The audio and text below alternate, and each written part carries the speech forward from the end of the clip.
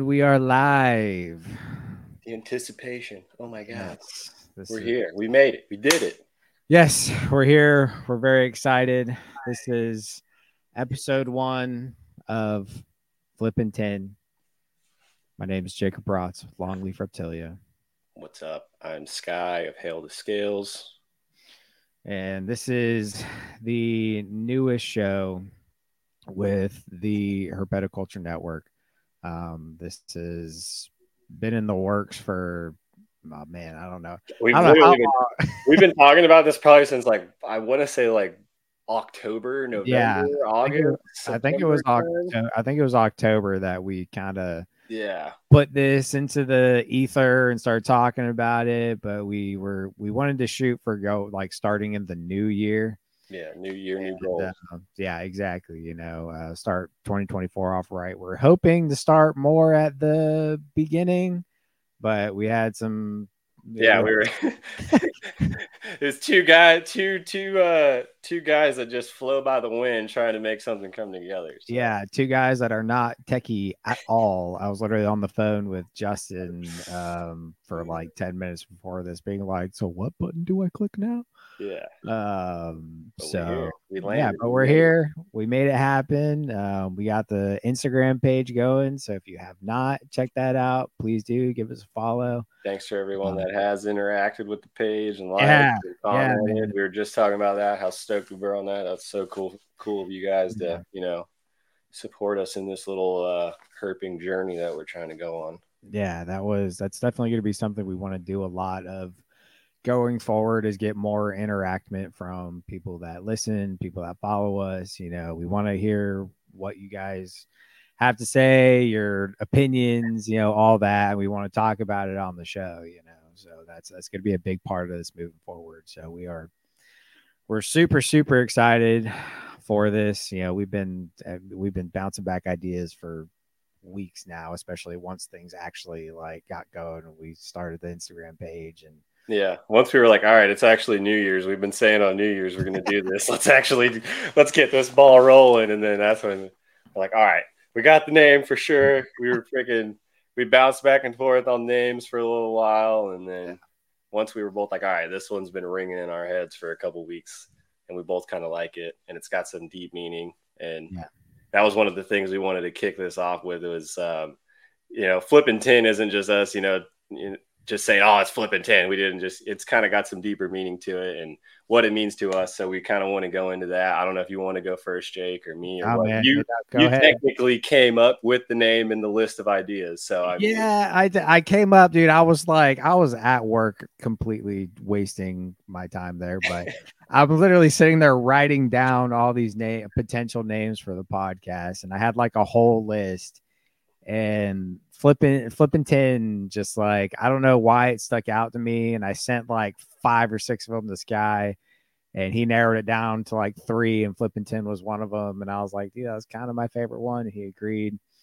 So there's the meaning behind it. At least for us, is there's the actual action of flipping tin, but for me, I feel like in this show, it's more so just it's turning over different stuff, because it's a new adventure. You never know what the next adventure is going to hold. You never know what's going to be around the next corner, which is just like the piece of tin. You never know what's going to be under it until you go out and flip it. Yeah, you got to get out and flip some tin. That's right, man. That's why it's look, life is the tin. Get out and flip it. You know what I'm saying? Yeah, exactly. Kick flip it, baby.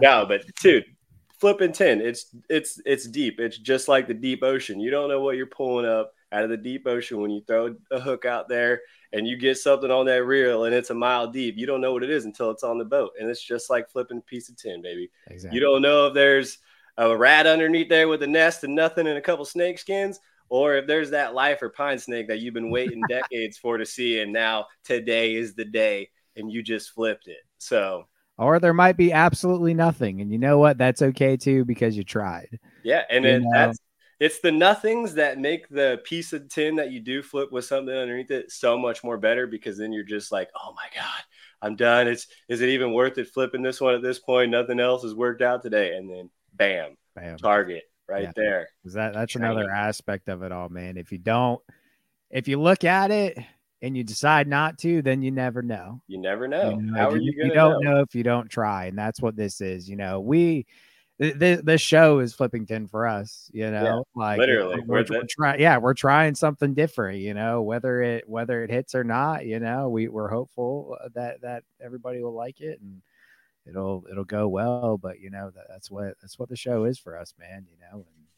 Yeah, the premise of the show, we didn't want it to be based on our collections solely, what we do or what we're breeding or what's going on with that. We wanted to talk about what we're seeing in the field and what we're bringing back from the field and then applying to our collections and then seeing, because one of the original names for the podcast that I wanted to start a while ago was Keeper's Corner, and it was supposed to just be nothing about keeping experiences and what happens as someone who I consider a keeper, not a breeder. I don't consider myself a breeder.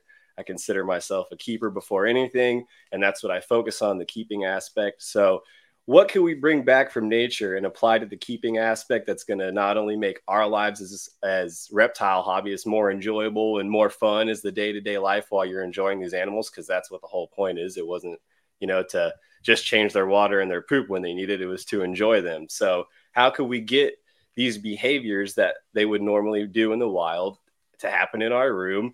And what else could we add to spark some new stuff that we never even knew could happen because we weren't in the wild at that moment in time when it was doing a behavior? Because you're never going to see something happen if you're not there at the right moment in time, which is so much what herping is about, being at the right place at the right time at the right moment in the universe. And so many catches and unbelievable experiences for me out in the field have been that right moment at the right time. You could, oh man, I stopped here to go pee and then I dropped a piece of paper and then walked 3 steps back. And then now I'm walking, 20 minutes later, and this snake just so happens to be the tail end of it scooting off the end of the road. When if I wouldn't have done any of that other stuff, I would have completely missed it. I would have never known that snake was there. And right moment, right place and time. So Yeah. there's a huge big picture of all this. We're trying to get deep with it. It's not Yeah. just about breeding your snakes in your closet. Because hey, everyone's doing that, right? We've heard a million podcasts on that. So let's get into the deep rooted wild of these animals and what their behaviors hold. And that's kind of our main. We have several goals with this, but I think the one thing that I kind of want to steer clear from are like breeding aspects. What are you working on this year? Obviously, there will be some of that. It's just how it's going to go. But like, what we really want to get into is we really want people. We're going to have people that only field herp and don't captive keep just to hear their side of things, get their stories, hear their experiences. But we also really want people like Sky and myself that keep as well as herp, and just to kind of hear what everybody's got to say about it, and how herping influences their captive collection and things that they do. I know it influences mine a lot, and I know Sky does for you too.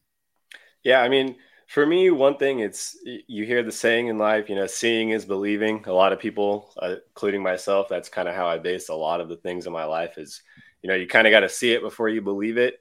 And you kind of, when you're in the field and you see an animal or a reptile, doing a behavior or displaying an act or, doing something that you haven't seen before, and you say you may have a similar animal at home, it's going to be hard to see that act or that behavior and then go back home and then just completely negate that and not think, hey, I could probably get that same action or behavior out of my animal if I just provide the couple of things that were going on in nature when I saw this happening. And it's just, if you start correlating a couple things that happen that you may witness in a certain scenario and bring it back to your home, you can start, doing your own little home experiments with your animals and with your keeping habits. And who knows what you're going to unlock. That's kind of the basis of how I've gotten so far with a lot of my animals, is kind of listening to a lot of people, deciphering a lot of the BS and a lot of what I've seen in the wild and in nature, and applying all those together in a mush mash ball. And you see what works, you adjust accordingly, and you read your animals because they're going to tell you everything you need to know. You just got to read them. And it's a huge learning experience that you can the field in nature is always a reference that you can go back to. That's the coolest thing. You could always go back to nature. And that's why everyone says, start with natural history, because natural history is everything. You can't, it's almost like numbers don't lie. That's basically what natural history is. Right. Absolutely, man. And I feel like for a lot of people, again, as to getting into why we wanted to do this, a lot of people started with field herping. I mean, obviously there's several people that have only captive kept, haven't done a lot in the field, and that's perfectly fine. But something we want to encourage in this is, if you are a captive keeper but you don't field herp, you should start. Like, this year, obviously not right now, it's cold. Not in Florida, but it's, but you gotta start, man. It's so important to, even if you're an exotic keeper, some people don't because they're a python guy, cleavers don't do it for you. I'm telling you, dude, if you still get out and you find a rat snake, a rattlesnake, any of our local fauna, it's gonna jazz you up, dude. I have yellow rats on yellow rats in my collection. I love them to death, but every single time I see a yellow rat in the field, I geek out. Like, instantly. I'm so excited. I'm so hyped. Like, if you love snakes, you love reptiles, you love herps, if you getting out in the field and finding them is a feeling unlike any other. Like, it's literally, it's like my biggest, like, adrenaline rush, finding that snake, finding that lifer, finding anything, man. Like, it doesn't matter. I get psyched over anything. I get psyched over water snakes, Yeah.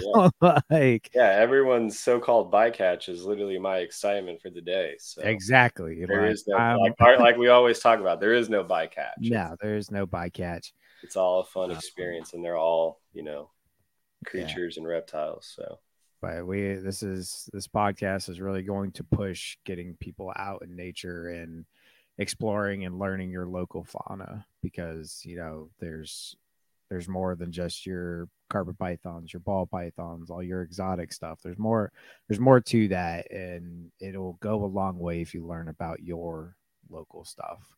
It's really important to know what's around you, in nature and everything. yeah, the more I've learned about reptiles and the more I've been in the hobby the last like 5 or 6 years, you start to see that there's correlations between, all reptiles and animals on every continent. So don't get so boxed into the mindset where you think, oh, I don't even keep animals from this continent. There's always going to be a parallel from this continent to the next. I promise you that. You can, it's the more you start to notice it, it's crazy how much you see how everything is connected in this world. So there's always a reference point for everything. I mean, I use green anole activity to use as monitor reference. I mean, they're both lizards. They both are diurnal species that rely on the same things to survive. So they're going to do similar habits. And I mean, people will just brush off anoles, but if you look into anoles, they're really such smart little lizards that are so inquisitive and in tune with their surroundings. So it's, once you take the time to become an old man bird watcher and just go out in nature and just actually sit around and watch a couple of lizards do something around a tree or something, you'll start to really, get an essence for what's really going on and what you could bring back to your collection. And you'll start seeing stuff in your collection and it'll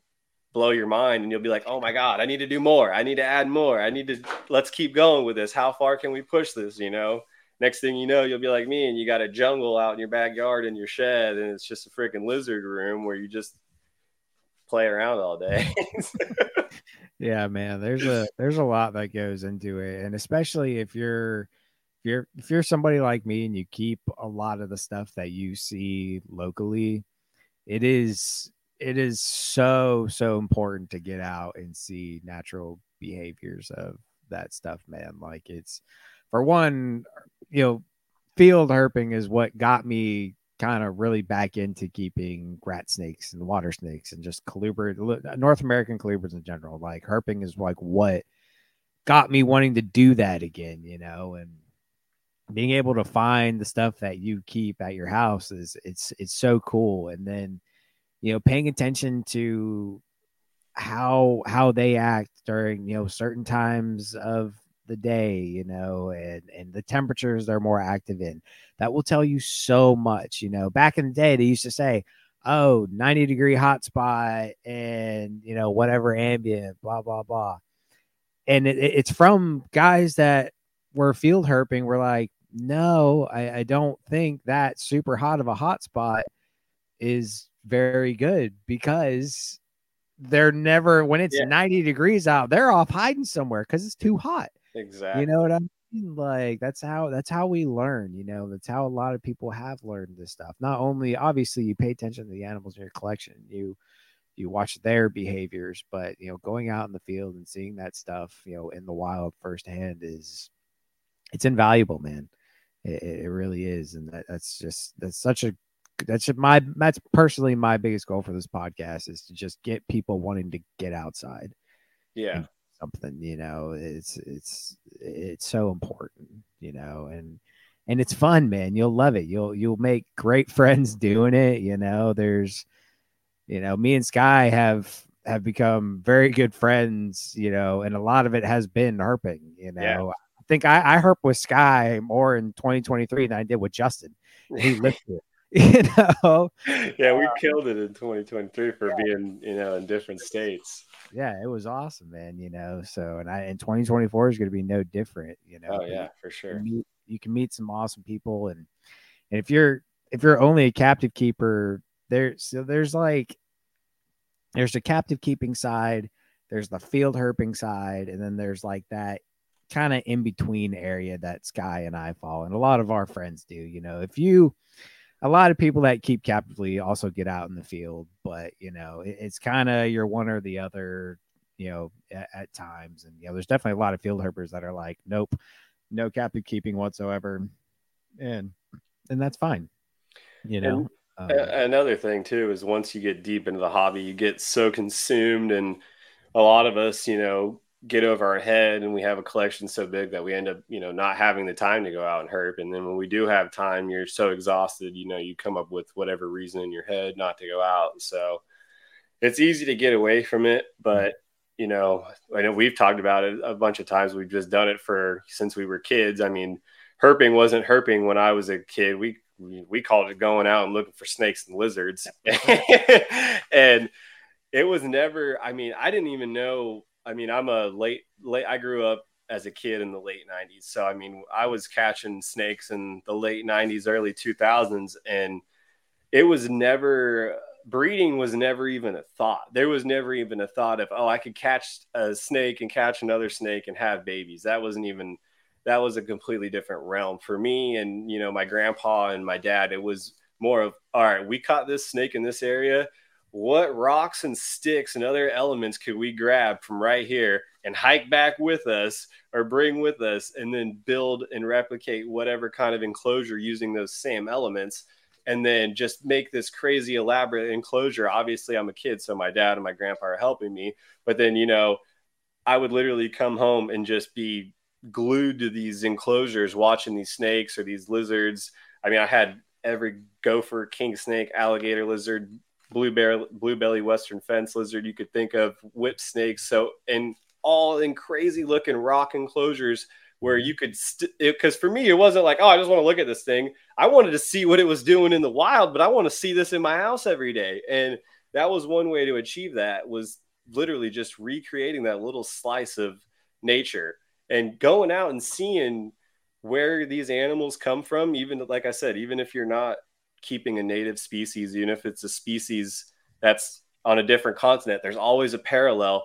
Go out to that, wherever that parallel animal or creature it may be, and just go out and do some herping and see what, you know, what's in the environment, what kind of wood, what kind of rocks, what kind of soil, what, what are the temps, when are the suns hitting certain spots, when are they basking. I mean, one thing I incorporated this last late summer and fall, I think it was, yeah, is because I noticed, a lot of people, or a lot of these guys that will go out and herp and document it and everything over in Indonesia, you know, certain animals will have territories. I mean, everything's got its own spot and its own territory, right? It's not just going to be constantly on the move going somewhere. So if it's got its own area, it's going to have a pattern. So as the sun goes through the sky throughout the day, it's going to hit different things and different blockers. And say a certain basking area only appears for a certain amount of time at a couple different periods throughout the day. And I noticed that, I have one local Jake's been to it. I have a local herping spot that I go to all the time. And when I've hit it hard, I see that there's always, the same animals in the same spots, lizards wise and everything. And you'll see them in the mornings and in the afternoons and whenever the suns are hitting a certain spot. So this year I decided, let me test out my basking spots and I'll have them on for a certain amount of time and break it up throughout the day. And sure enough, after a couple of weeks, you see these lizards adapt to that and they totally change their activity periods to where they're active in between those lights. And then as soon as those lights are about to kick on or right before, they're right back up to that spot because they know, okay, the sun's going to come out. So just to think that if an animal is living in a certain area and it has a territory, it's going to be so tuned in with when that sun's in a certain area, with maybe if there's a bug trail that's in the area. I mean, it's so crazy how connected everything is and how much you could look into one little certain aspect of life and just take little bits and pieces and bring it back to your collection and apply it. And you're going to learn and see stuff that you'd never think you'd see before, or that you would be like, okay, it's not even going to realize that I did this. It'll still just be laying there when it lay there before. No, it's attitude, behavior, and everything will change accordingly. It's pretty mind blowing. Yeah, it's insane, man.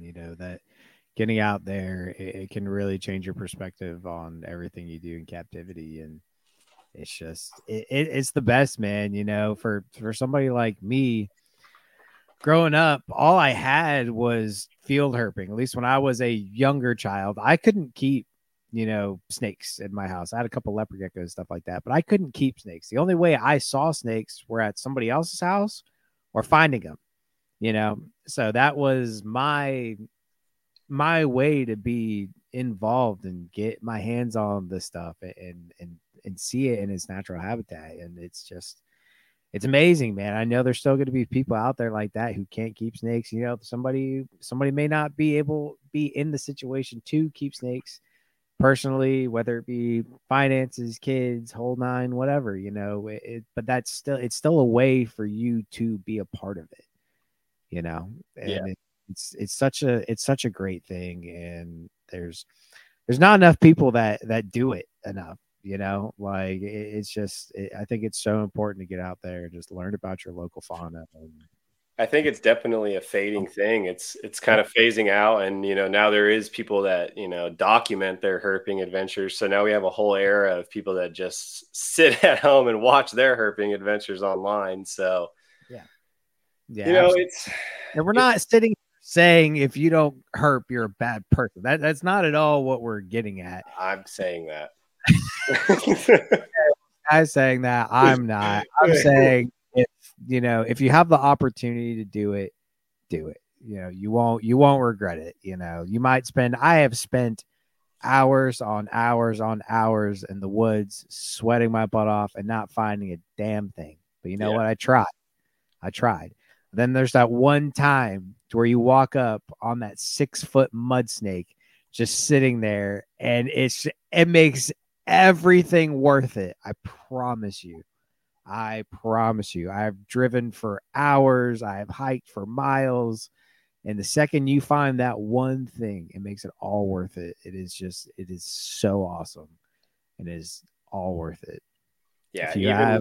Even when we're out in the woods getting skunked, we always still try to remind ourselves, like, hey, we're out in the woods, we're in nature, we're having a good time. So we got nothing to complain about. So you always got to remind yourself of that. Like, you're in nature. There's really nothing to complain about. And the other thing is, let's, for one, being in nature, let's be grateful we still have that, and then along that same line, it sounds negative, but it's true. We don't know how long a lot of these natural resource areas are going to be there. It's unfortunate, but it's a fact. And there's a lot of places and a lot of people that preserve these things, and we love those organizations, those people that do it. But take advantage of being able to get out and see it while we still can. Yeah. It's sad and it sucks to think about, but it's a fact, and we need to get out there and Yeah. just see what we have while we still can. Yeah. Yeah. It's The development in Florida right now is crazy. So, I mean, it's just where I grew up. There's places that I used to hike around and stuff that are now like shopping centers and parking lots. So it's exactly. pretty sad. Yeah. Um, Before I forget, because I keep looking over, we got all the homies in the chat. I'm tuning in. Yeah. I want to say thanks. What's up, guys? Dustin, Jack, Chris, Chaz, everyone. Scott, thank you guys for tuning in. We appreciate you guys. We're stoked on this first episode that we're bringing to you. It's probably going to just be us kind of rambling about what this show is going to be about, this first one. But, we definitely want to get some guests on here to talk about what you guys have seen out in the field. And we also want to just go over like some crazy stories of, like what's the craziest thing that's happened to us in the field, or like, have we had a near death experience, or, have we ever saved anyone or saved an animal, or, we want to hear what people have experienced out in the field. I know, me and Jake personally have said we got a couple stories we want to say for the pod to tell. So, we just want to say thank you guys. And we're seeing you in the chat. We're kind of rambling right now, but we just want to, get the idea of what this whole pod's going to be about, and let you guys know what the dealio is. And we want to keep the herp thing going. Chaz Ewing, if you guys don't follow him, he's doing a cool thing. We got his second annual herp trip we got coming up here in a couple months. And if you guys got a group of friends that are kind of spread out in a region, that's something you could do. Get a little herp trip set up. Everyone kind of plan it a few months out. Get an area that maybe someone knows or has been to a couple times, and go out there with your friends. We did it last year. It was one of the coolest, most fun weekends we've ever had. Jake, I mean, me and Jake got there on day 2. We got there the morning of day 2. I was so mad about that, especially after everybody told me. I was like, God damn it. We get there and hear about all the festivities of night 1 and day 1 and all this stuff. But Jake redeemed us, thankfully, within like the first 10 minutes of us being out there. Oh boy, 2 minutes, dude. Okay, like 10 minutes of us being with the group. Yeah, okay, for sure. All right, it was like 30 seconds of us getting to our little hike spot, and Jake just pulls up this beautiful Eastern Chain King. Completely made the trip for me, for him, I'm sure. I mean, I was running on like 2 hours of sleep, just drove 8 hours. I know he had drove far, so we were like, let's go herp, let's go hang with the boys. And it was just an all-out day of fun. We saw a lot of cool stuff on that trip. I know one thing I wanted to bring up that I thought was a pretty crazy observation while we were out there is when we were in that kind of floodplain area that looked like it had just recently got hit with some floods, where we were seeing all those turtle shells and everything, where it looked like everything had got like drowned out and crushed. And we were all kind of just like wondering, like, man, it looked like everything just got swept out. Like the turtles couldn't even make it out, nothing. And me and one of our buddies, Brett, we were walking through all the mush, and sure enough, there was a Midland water snake head high chilling up in a little nook in a tree. And it just made me realize, like how resilient and how cool these snakes are, that you think, oh, it's just a water snake. It just hangs out in the water and on the bank, when this thing was dang near 7 foot in the air, chilling in a tree, making sure it wasn't getting washed away by the flood. And, you wouldn't know that unless you're out in the field looking, and you wouldn't know that. I mean, if you hear water snake, you just think, oh, a snake lives in water. Well, guess what, people? They climb trees. You better go put some trees in your enclosure. Yeah, and that's the type of stuff, man. That's why to me, like I really, anytime I find something, it's very like I probably think into it too much. But it's also like, for your example of that Midland, it's like, if you wouldn't have been in that exact spot at that time and just so happened to look up, well, you never would have seen it. We wouldn't have even seen it if Brent wouldn't have slipped into the mud pit that he was slipping into. And as he slipped, he yelled, "Ah!" and reached his hand out for a tree. And where he braced his hand on the tree, I turned my head because I heard a yelping, and I looked, and I'm like, wait a minute, bro, do not move your hand. There is a water snake right there in the tree. And we were just, like you said, just that random time and place in the universe where if he wouldn't have screamed like a girl slipping into the mud, we wouldn't have found the water snake. And same thing with the king snake. When I found that king snake, that's like the second king snake I've ever found like in the wild. And again, this goes to, if you don't do it, you won't know. I drove like 4.5 hours to get there, and that once we found several snakes. I got my lifer black rat, that king snake. You found the Midlands. That was the first one I'd seen in the wild. But again, it goes to that whole, if you don't try, it's never gonna happen. If you don't get out there and do it, you won't. Like, it's never gonna happen. You can say, oh, I want to see this, I want to see that, but if you don't try, I don't care how hard it is. I don't care if you're looking for the rarest snake in South Carolina or Florida or wherever you're at. If you don't get out there and make an effort to do it, it's not going to happen. So I could have I took the chance on driving 4.5 hours to possibly find absolutely nothing, but it was worth it 100%. Even if I didn't find anything, I'm sitting there making memories with some of my favorite people in this entire world. Oh yeah. And that's what it's about, man. Like, it's infectious. And I promise you, once you start and you really get going, you get into it, it's addicting, man. You're not gonna be able to stop. It's so much fun. It's so great, especially if you find like a group of people that you like to do it with. It changes everything. Going down to see Sky and our buddy Preston, they've kind of become my Florida crew for herping, and it's so much fun. And there's been time, I don't think we've ever gotten completely skunked anytime I've gone down to you, which is fantastic, but there's always that chance. And Scott Eiper said in the chat, because you don't find herps in hotel rooms. And exactly, you're damn right, you don't find them. Your snake room, you can do your room herping. That's always fun, especially for Smitty when a snake gets out. But you're not gonna see this stuff if you don't get out there and do it, man. And I promise you, there is nothing like getting out in the field and finding a big old rattlesnake, man. Oh, dude, that is like that's one of the ultimates for me. Getting out there and just finding, a 5-6 foot, cane break rattlesnake. I found it was dead, unfortunately, but I found this monster pygmy in the spot. And I always want, and that's another thing. If you don't spend time in these areas, you don't know what's going to be there. I went to the spot, and I always wonder if there's pygmies out here. And unfortunately, it was dead. It was the biggest pygmy rattlesnake I've ever seen in my life. But now you know. But now I know they're there. Now I've got a spot to go find pygmies at, and that's fantastic, man. You got to hit these spots. I don't care if you've been there 100 times before. Go again. You might see something you never have.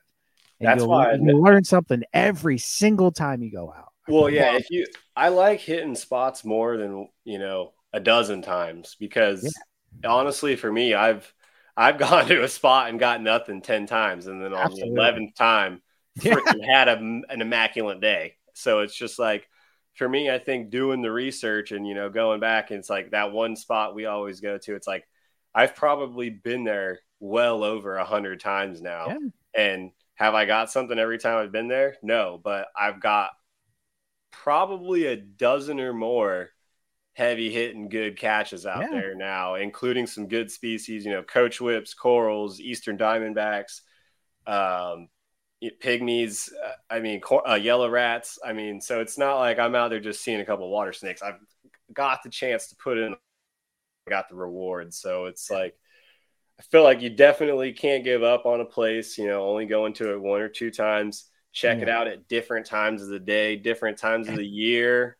Like I said, the whole light cycle experiment that I did, I only learned that and tried that because I had been back to a herping spot so many times that I started to notice cycles in certain animals that I had seen so many times. And it's like, oh, well, hey, you're not going to, like we keep saying, you're not going to know that unless you're out there and you see it and you do it. So, I'll give you a perfect example of that. I've got a WMA that I frequent, but every year I go there several times. One of my favorite spots. It's beautiful. That's another thing, guys. Support your local WMAs. Like that's really important. Those wildlife management areas. Go there, check them out, explore them. They're fantastic. But I went to this spot all the time, but I always went like on the weekends. I'd go midday, whatever. And I started going there like, yeah, moon phases and air pressure changes. Follow those. Those Yeah. are really important to follow. But at the spot, I always walked this. It's called a cross dike. It's basically an area that you can walk or yeah, Jack knows. You can walk or drive, whatever. But it's basically an area to walk between two bodies of water. And I went there to walk across to the other side to go look for this, for rattlesnakes on the other side. And I happened to go there after work, and I found like 3 cottonmouths, like back to back to back on this cross dike. And I was like, huh, that's weird. Never once seen a cottonmouth out here, And then so I kept that in the back of my head, and I was like, I wonder if this is like a cue, if around this time of day they come out right here. And sure enough, like 3 times in a row, I went there right after work, and it's cottonmouth after cottonmouth after cottonmouth on this cross dike that was probably 300-400 yards long. And it's those little cues that you can pick up on, man, of certain spots. And like, again, I had never once seen a snake on this cross dike the 100 times I've been there before, but I just so happened to go there at this time of the year, at this time of day, and they're there. And now it's almost, for me, again, right time of year, right time of day, it's almost a guaranteed spot for cottonmouths for me now. So it's kind of like the spot I took you, or me and Preston took you to, for the guaranteed brown. When you like that's a locked on spot for me now. I think I've put 3 or 4 different people on a brown there. Like it's almost like, and we've like moved a couple of them, so it's not the same ones. It's just they're super abundant in that one spot, and like you go there at the right times. There's like two times out of the day where you go there, and they're there every time, almost on a certain rock. Like. Yeah, how about that? Cool. How about that snag though? When I grabbed it, yeah, we're gonna have to put that as a short on the Flippin Tin page or something. You didn't video it when I caught it though. That was the bad. Oh, that's right. We got mad at Preston for not getting the video.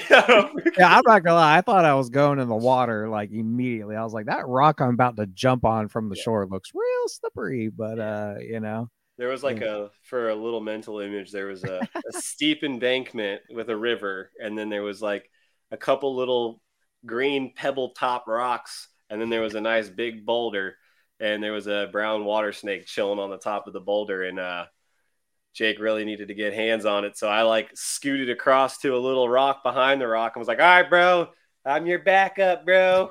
I got you and the snake if something goes bad. And that man just freaking skipped across those rocks and freaking had that water snake faster than you could say Shibuya, son. Yeah, man, that was awesome, man. And then he had you. Then it was just all over. It was just lighting you up for a whole 5 minutes. Freaking. I was bleeding all over the place after that thing, man. Yeah. But I loved every second of it. That was awesome. Yeah, man, it's so much fun. And that's the other thing, man, just the memories, especially if you have people you do this with, the memories that you can create with the people that you herp with are next to none. I mean, yeah. Whether it be Jack standing on a truck and a bug flies in his eye, or I'm jumping on rocks to catch a water snake, or me. Yeah, I mean, it's never not a total roast show, laugh fest, freaking just having a good time the whole time. We're eating good, we're joking around, I mean, it's always a good time. One thing I'm looking forward to with this herp trip is the after party with the boys at whoever's house we're staying at. That was the one thing at the herp trip with Chaz is we had a sleepover after party at Chaz's house with his collection and all the boys. All the laughs, dude. That was literally almost just as fun. Yeah, I had a cramp the next day driving home from laughing and crying so hard the night before, to the point where I was like yelling at Jack to stop, like, stop making me laugh. I can't. I'm crying. This hurts. Please. I remember like thinking, I told him before we fell asleep, I was like, bro, I haven't had a night like this where I was just literally laughing my head off with the boys, like Dude, uncontrollably yeah, since like high school, to where it was like you're at your school desk about to pee your pants, like trying to be quiet, like don't make a noise. yeah, Like, man, it's you great. can't. It doesn't get better than that, man. It does not get better than that. And it's so And you, funny because, like, you look, like Chaz commented earlier. He said, Jake and I missed so many turtles right before you found that water snake, slow hands. And it's so funny because, like, people watching you will just think you're a psychopath sitting there, like, leaning over the water and your hand up trying to grab, this little turtle out of the water, But those are what makes the day, man. Like, all yeah, that stuff was so much fun. And man, I can't believe we didn't snag one of those turtles, Chaz. I'm still mad about that. I was thinking about that the other day. I was like, how did we not nab one of those little turtles, man? But y'all didn't have we're Jack. trying to get one. We're trying to get one for Jack. He should have been over there. He probably would have snagged one. Yeah, you guys didn't have the master cooter snatcher over there, old Jack Oliver himself. That's right, right. Jack said that bug caused life-threatening damage. Yo, shout out to Jack, man. He You're had my back. groupie, Dude. If it man. wasn't for Jack's AAA, bro, I freaking locked my keys in my car that night too. Jack saved Oh me. yeah, I was like, yeah, I gotta leave in 4 hours and drive home, and my keys are locked in my car. Jack's like, don't worry, bro, I got you. AAA's on the way. yeah, dude. And you Jack, dude, wouldn't have that unless you had herping buddies. See why you that's gotta right. go out herping? That's right. And see, that's also a huge shout out to Jack, dude, because obviously I made a joke about the bug in his eye, but dude, I'm telling you, that man, his eye was swollen, all kinds of red, like it was bothering him all weekend. But that dude just roughed it Herped all away, weekend with dude. that dude. I mean, he pulled it out, and major props. And that's also something that you just got to deal with when you're out there, man. You're gonna fall, bust your knee up, hit your head, get hit in the eye with a bug, all this stuff. There's so much that can happen. And but you gotta, once you're out there, man, none of that really matters. That's more of all right, I'll deal with this when I get back home. But I gotta go find that king snake. Gotta go find that water snake. Gotta go find it, man. It's great. You'll be out there soaked to the bone and sweat. Your socks are wet because you stepped in a puddle that sank. You'll lose your shoe like I did, and Yeah, you you're pulled out welcome, my shoe bro. from the mud. I got your back, dude. Yeah, I That actually was got hilarious. I just got some new boots specifically for herping, and I've Good. been wearing them in a little bit. They're waterproof and all that, so I'm good to go on that front now. I'm not going to lose my shoe again. Hell yeah. Yeah, Um, not the Hokas, bro. not the Can't be hoax, losing the man. Hokas in the freaking mud, Dude, bro. that was down there, bro, and I I I lost. got it. Never mind. It's actually in there. Yeah, I went to hop across this thing, and one foot landed, and it sunk down to my ankle, and I went to pull it out, and off came my shoe. So I'm sitting there with a sock soaking wet now, and it was a time, dude. It was fun. I will Yeah. say you gotta watch out for little muddy creeks like Oh yeah. that look like they won't do nothing to Yeah, they you. look Quick solid. quick little offset story, really quick. This is a good one. This is a herping story. So me and my buddy are down in the Everglades, and we're looking for chameleons, and we're right across this little nookway of what looked like a dried out little waterway on the side of the road, and my boy's like, "Oh, all right, I'm gonna run across the ditch." And then you throw me all the poles and everything, and then you come across. And we're like, all right, good.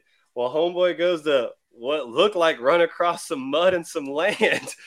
As soon as he got in the middle of the ditch, he was chest deep in like poopy, Oh run god. off side of the road, mud water, goop. I mean, it was dark out, so we couldn't see, but it was actually just like straight mush. And it turned from all right, we were chameleon hunting to we're will hunting right now. We got to get this boy out of the mud, and then Yeah. then he had to ride back in my car all covered in poop. So it was freaking horrible. But Yeah. That's you but that's gotta that's watch a out part for of those it, man. ditches, man. Those are But those we are the talk about memories that you all the make. time. To this day, I'm like, hey man, you want to go chameleon hunting? We'll go hop the ditch. He's just like, ugh. I'm like, come on, dude. That was a good one. That was a good story. We're never Yeah. gonna forget that. Yeah. No, man. It's obviously we can't talk about it enough, man. And this all these stories we're talking about now is exactly why we wanted to do this. And Sky's like I said, Sky lives in a different state, and I herp with him probably more than anybody else, which is wild. He's 5 hours from me, but damn if we don't make it happen, It's so a good time, man. We don't have a bad it time, is. and we No, like you said. I'm gonna knock on wood really quick, but I mean, we haven't been skunked. Let me no. knock on some real wood.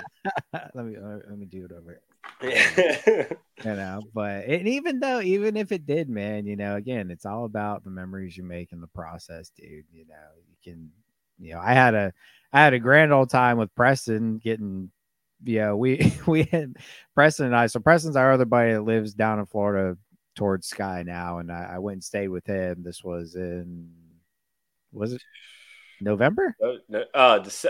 Beginning of December. Yeah, beginning of December, and yeah, this was December in Florida, and still managed to find stuff, and if we hit so much habitat. Me and Preston were wading through, shin deep water and gator infested, lake, and trying to find something. The water was cold as all get out, and it's just fun, man. Didn't find a damn thing over there. We managed to turn up a pygmy somewhere else. It's like, again, it's something, man. Yeah. And I was psyched about that pygmy, Oh, dude. dude, I'm always stoked for a Oh pygmy, man, dude. yeah, every time, dude, every time. And again, if you don't get out there and try, it's never gonna happen. So if you got a species that you would just love to see in the wild, even if it's not in North America, dude, set your eyes, set your mind on doing it, and do whatever you can to make it happen. Doesn't matter if it takes 2 months, 5 years, 10 years, whatever. If you have your mind set on doing something, making something happen, finding the species, go do it.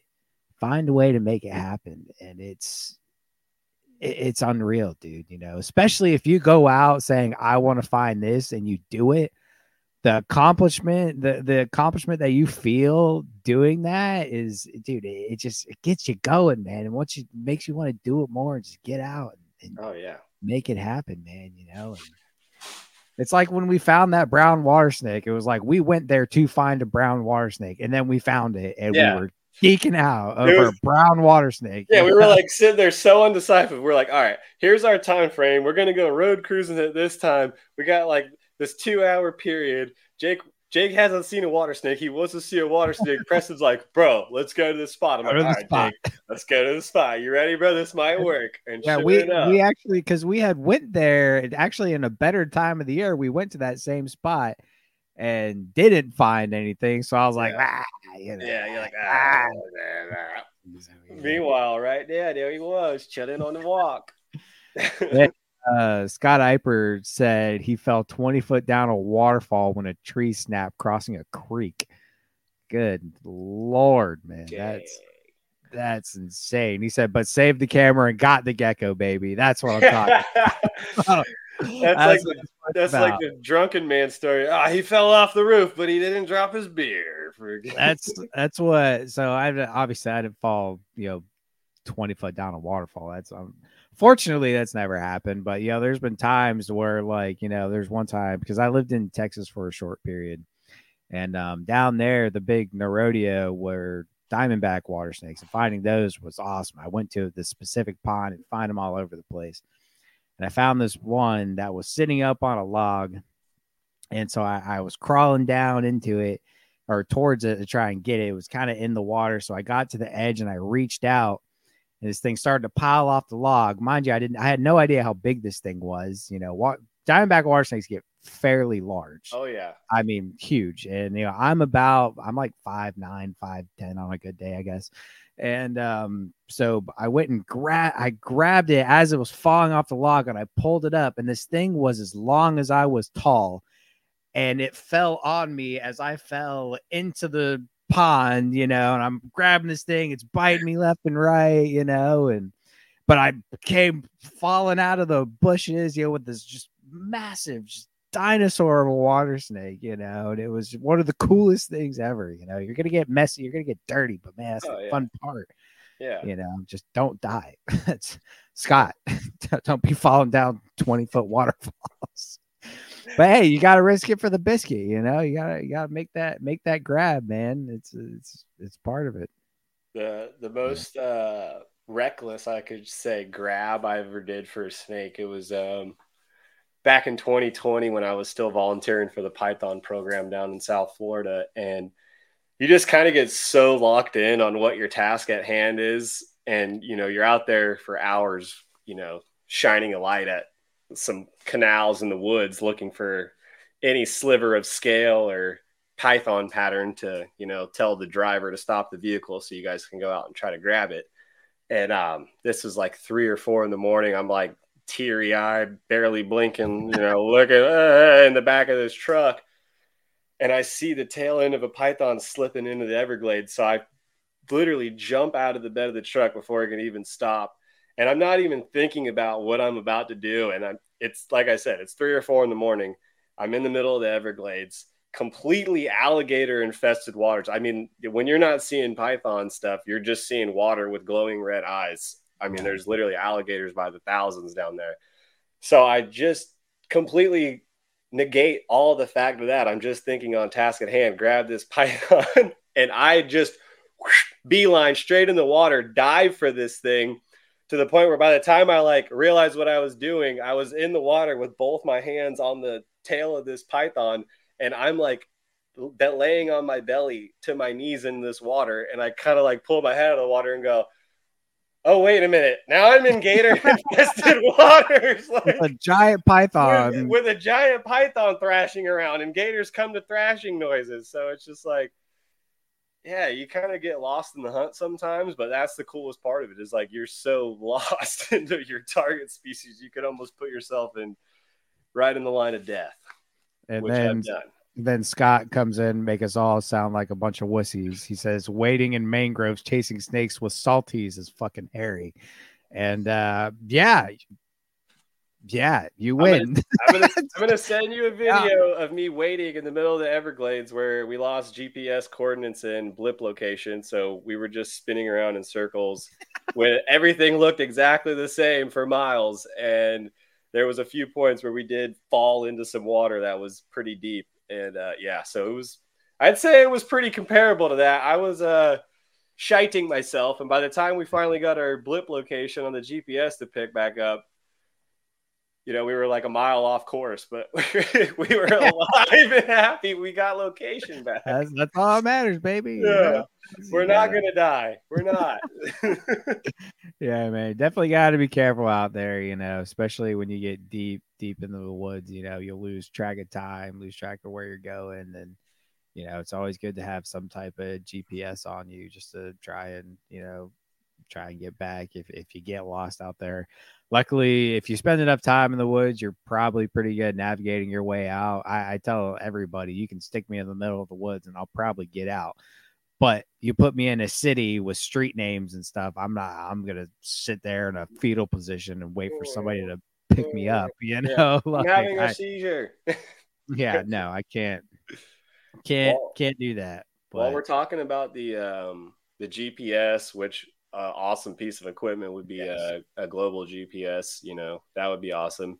I know one of the things you were wanting to talk about and kind of hit on was some stuff you could bring or some items Yeah. you should have while out herping. Maybe we can go over some stuff like Yeah. that really quick and hit on that. So to also segueing into that, one thing that we're gonna be doing is like for on that's why we created a separate Instagram, for this is we want a lot of engagement. And so we're going to be asking a lot of questions on our page. And so everybody who's already commented on our stuff when we ask questions, we thank you so much. It's something we're going to do very, very regularly. We want to involve people who are listening, as much as possible, so I'm going to go over some stuff because I made a post asking about equipment. We had, several comments on it, what people like to bring. So I'm going to go over that, but that's something we're going to do regularly. So if you see us post a question, if you have, an opinion, something you do, whatever it is, comment on the post, message us, whatever, so we can talk about it in the show, because we're two guys, and something somebody said in one of these gave me like, oh God, that's actually a really good thing that I should probably have. Um, So we've already talked about the GPS. I think that's a great one. Some type of GPS on you. That's your phones work great, but service only goes so far. So especially when you're out in the middle of bumfuck nowhere. So Yeah, try to have a relying on good your GPS. phone, make sure you're somewhere where you could still you're Right. near a cell phone tower, because Right. once you that's it's completely useless. I can promise you that. I'll send you videos that I took with a serviceless cell phone trying to Yeah. find my way back home. Okay. Yes. So we're gonna go. So let's go over a few things on this post. Jack said alcohol. Don't Probably don't do that. Leave that for the afterwards because that's a real good way to get lost. But something. So the big one that Ryan Cox said, a few people had some overlap, and we'll go over those. But a big one Ryan Cox commented on was a med kit that has Benadryl and stuff like that. That's a big one that I feel like a lot of us lack on, is having a good medical kit, in case something does go wiry. Having something to do, a tourniquet, something to stuff a wound. A lot of stuff can happen out there, man. So be prepared for something like that. You don't think it's going to happen to you till it does, and And then you're fucked. yeah. So And just when you're thinking of a first aid kit, you got to not just think, oh, I don't need a first aid kit for a snake bite or something like that. This is a first aid kit for, okay, I just rolled my ankle stepping over this log or this rock. So now I need to ace bandage up or wrap up my leg or my ankle so I can make it back to the car. So I got some sort of brace. Or say you cut your arm or your leg or some part of your body on a sharp piece of granite or rock or limestone, and now you got this stinging wound that is now just going to be leaching and hurting you till you can find whatever. You need a good cleaning substance, like yeah, Jake said, something to pack it with, something to cover it with. That's going to be key, because now you're going to be out in the wild with it open and susceptible to be getting some sort of infection and slowing you down depending on where you're at and how yeah. long you're going to be out there. You don't want that. Yeah, and if you got a good walk, man, that's hard, especially if you're by yourself. That's a really big thing. That's something that I try to not go too far by myself for that exact reason. I hurt by myself all the time. A lot of it's road cruising, but I don't go too far when I'm alone. Be just for that reason. You break your ankle, and if you break your ankle out, 5 miles from your truck, you're gonna have a real fun time crawling back there. And if you don't have phone service, you're not gonna be able to call anybody. Like you Yeah. can't.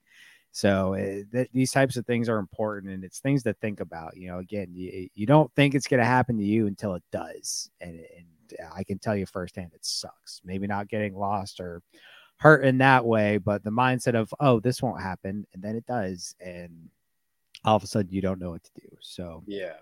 Ryan, thank you so much for saying that. I'm going to work on some type of small first aid kit to keep in a backpack. And that's the other thing, guys. It doesn't have to, you can have a more elaborate one in your truck, that's great, but have something small. These things can be small, packing stuff to pack a wound. It, Amazon sells a good blue yeah, first aid kit. It comes in a blue pack. yeah, It's about small, yay big, and it has everything you need. And tons of stuff. small, these things, they pack light. It's easy to bring on you, but it's something a lot of people look over. So be thinking of that. Chris Montross said, if you break your ankle alone without service, you have a damn good story for years. Embrace it. Oh God. So yeah, that is true, but give yourself a better chance of getting out there a little easier. So We're keep here that. for survival, all right? We want to survive whilst finding these awesome animals. So keep that in mind. So first aid kit, that's a big one. It's something I'm going to work on, this season, trying to get something to put in a backpack. Whether it's something you put together yourself or you buy a kit off Amazon, something is better than nothing. Yeah, for sure. And then probably the most popular piece of equipment was, and that's the other thing. He said, somebody said bee sting kits. I meant to bring that up. If you're allergic to something like that, make sure you have an EpiPen. Good, for the love of God. If you're that allergic to something, you probably will. But even if you're mildly allergic, have an EpiPen with you because you don't know what's gonna happen out there. Keep one on you at all times. And then if you're herping with people, tell the yeah, Condoms. no, we're not. I've been ignoring that because that's the second time I've gotten that comment. I'm ignoring that one.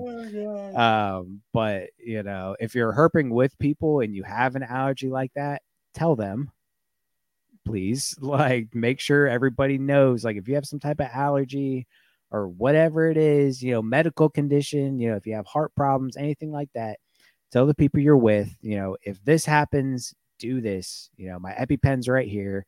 Or if I pass out because my heart doesn't work that great, do this, do that, whatever. Make sure people are aware of those conditions that you have. So everybody's aware, everybody's on the same page. Everybody knows what to do if something goes south. So make sure that's there. But moving on, the other thing that a lot of people said was a headlamp.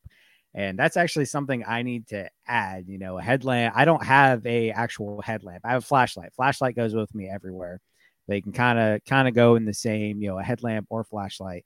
But I think a headlamp especially is going to be more important. Again, that's something I'm adding to my pack this year is a good headlamp. Having your both hands, available while still being able to see, that's going to be a really good thing. Um, Mr. Scott Eiper asked about what kind of brands people were using.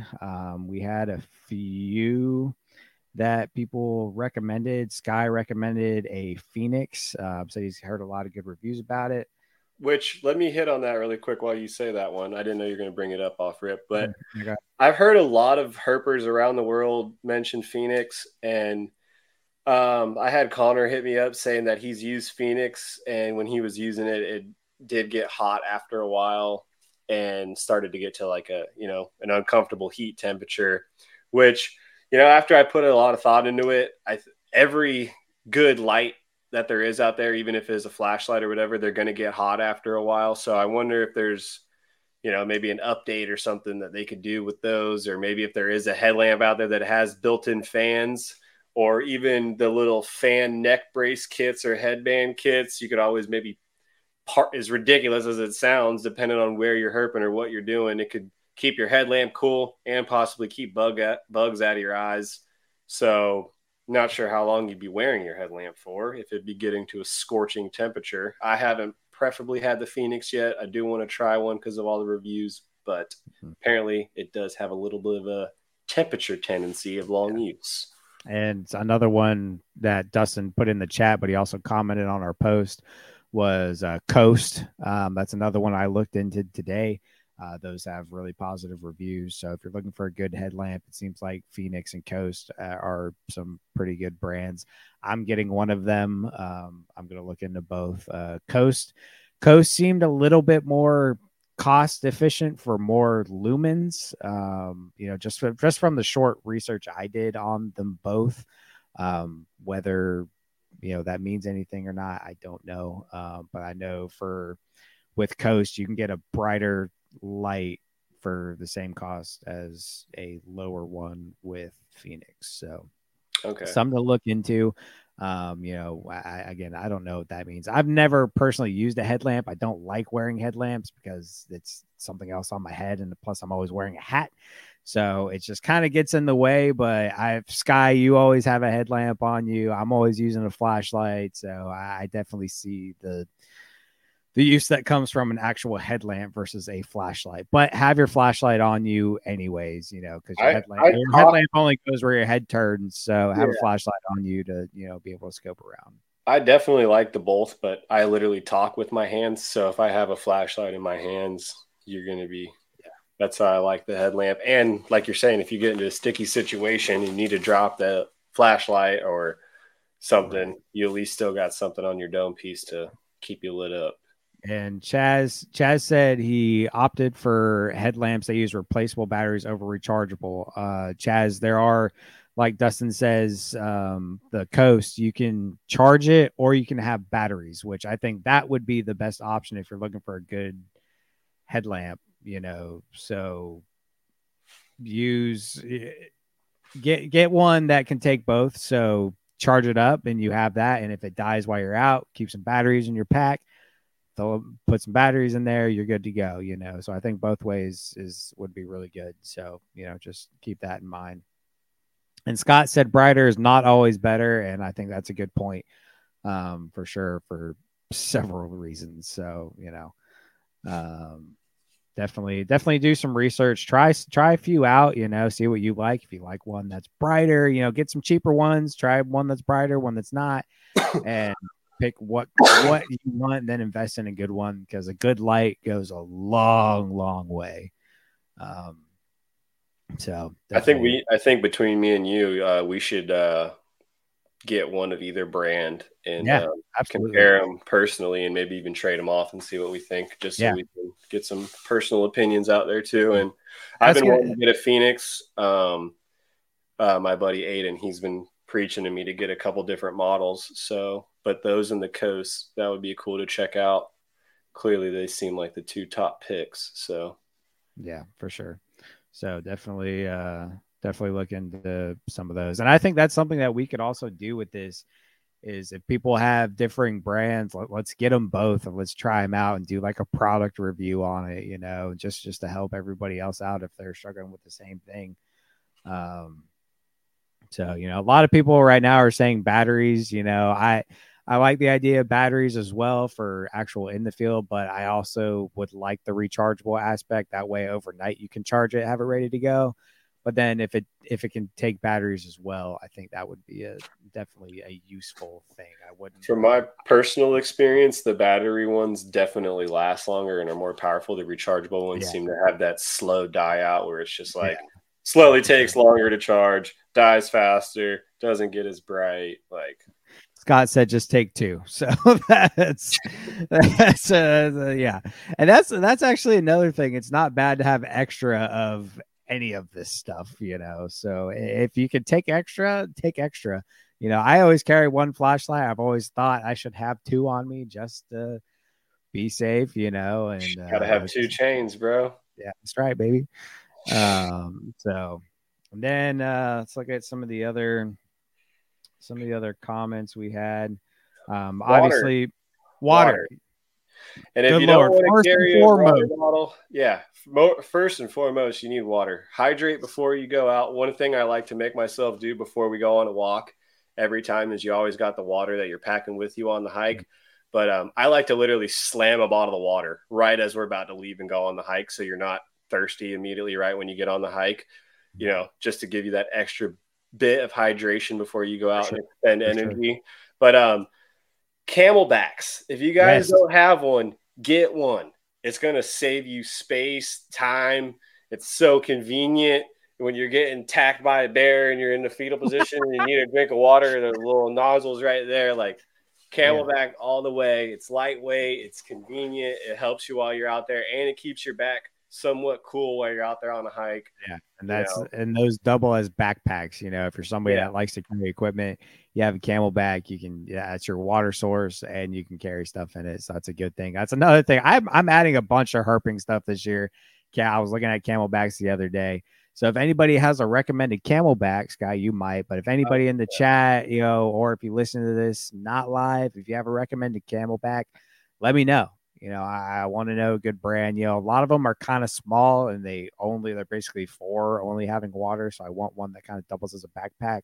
So if you have a brand or one that you really like, definitely let us know. And I don't know if you remember seeing my last green backpack that I remember it. I think it's sweet. So that one it has a pocket at the front of the back where it's just made for the Camelback, and then it has all that other storage. So that is technically a Camelback backpack. Okay, that's exactly what I need. I'll have to send you the link for that thing, because it's lightweight and got all the clips and pockets and stuff. So.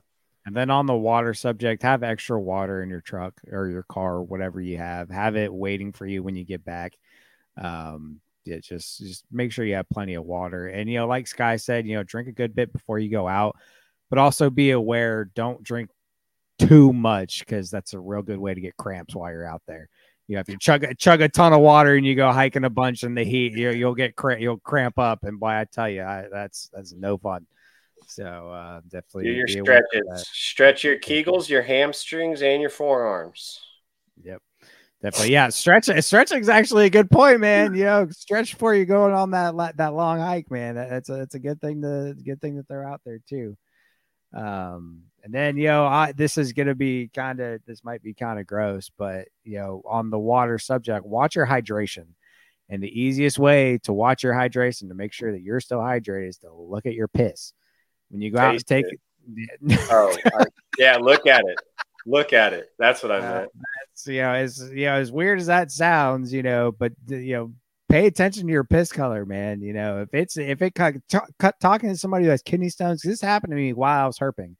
I struggle with kidney stones. It's a problem. And I was out herping one time and I took a piss and that sucker was dark red.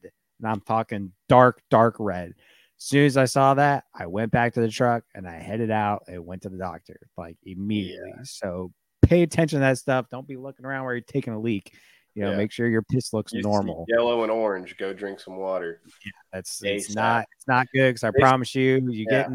I actually had while I was herping in Tallahassee several years ago. I got a kidney stone while I was out, and it sucks because I was not drinking enough water while I was out there. So we cannot stress that enough. So, anyways, moving on from that, Zach with Queen City Constrictors recommended, he said a hook. Yeah, we're gonna get into hooks a little bit later. But something that he said that I liked a lot is a dry pair of shoes for the ride home. Yeah. And I'll add on to that, pack a pair of socks to keep in your vehicle for the Yeah. ride home.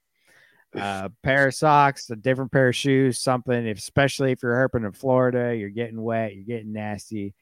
Go ahead and have you extra pair of shoes, pair of boots, dry pair of socks. I tell you, dude, if you're out there sweating, muddy, you step in a bunch of water, your socks are wet, it sucks. And when you put on those nice dry socks and dry shoes, You're ready for another hike. oh, dude, there's no better feeling. So go ahead and do that. And Dustin, no, I do not have a Camelback full of tea. I used to drink tea like crazy, and that's how I started getting kidney stones. So I do not drink sweet tea anymore. It's a problem. So and then Scott also said piss clear. Absolutely. If you're clear, if your piss is crystal clear, you're good. Yeah. Keep her rocking, baby. Yeah. And also, you can drink your pee 2 times. Remember that. Don't do that. It's survival, bro. Bear Grylls. If you're we're not talking survival mode. We're talking, your truck's a couple miles away and you can make it back. Don't You drink never your damn know. piss, But yeah, if you're lost in the woods for 3 days, it might come to that. So, but yeah, dry socks, dry shoes, definitely a good thing to have in your vehicle. I actually got a pair. So the pair of boots I have, they're actually made to where they can fold up into a ball, to where you can actually fit. Like they're super flexible, really lightweight. They're called boulder boots, and so they're actually very packable as well. So if you want to have a pair of boots in your backpack, even something to think about. A pair that can fold up real small, and you can take them with you. So something to think about.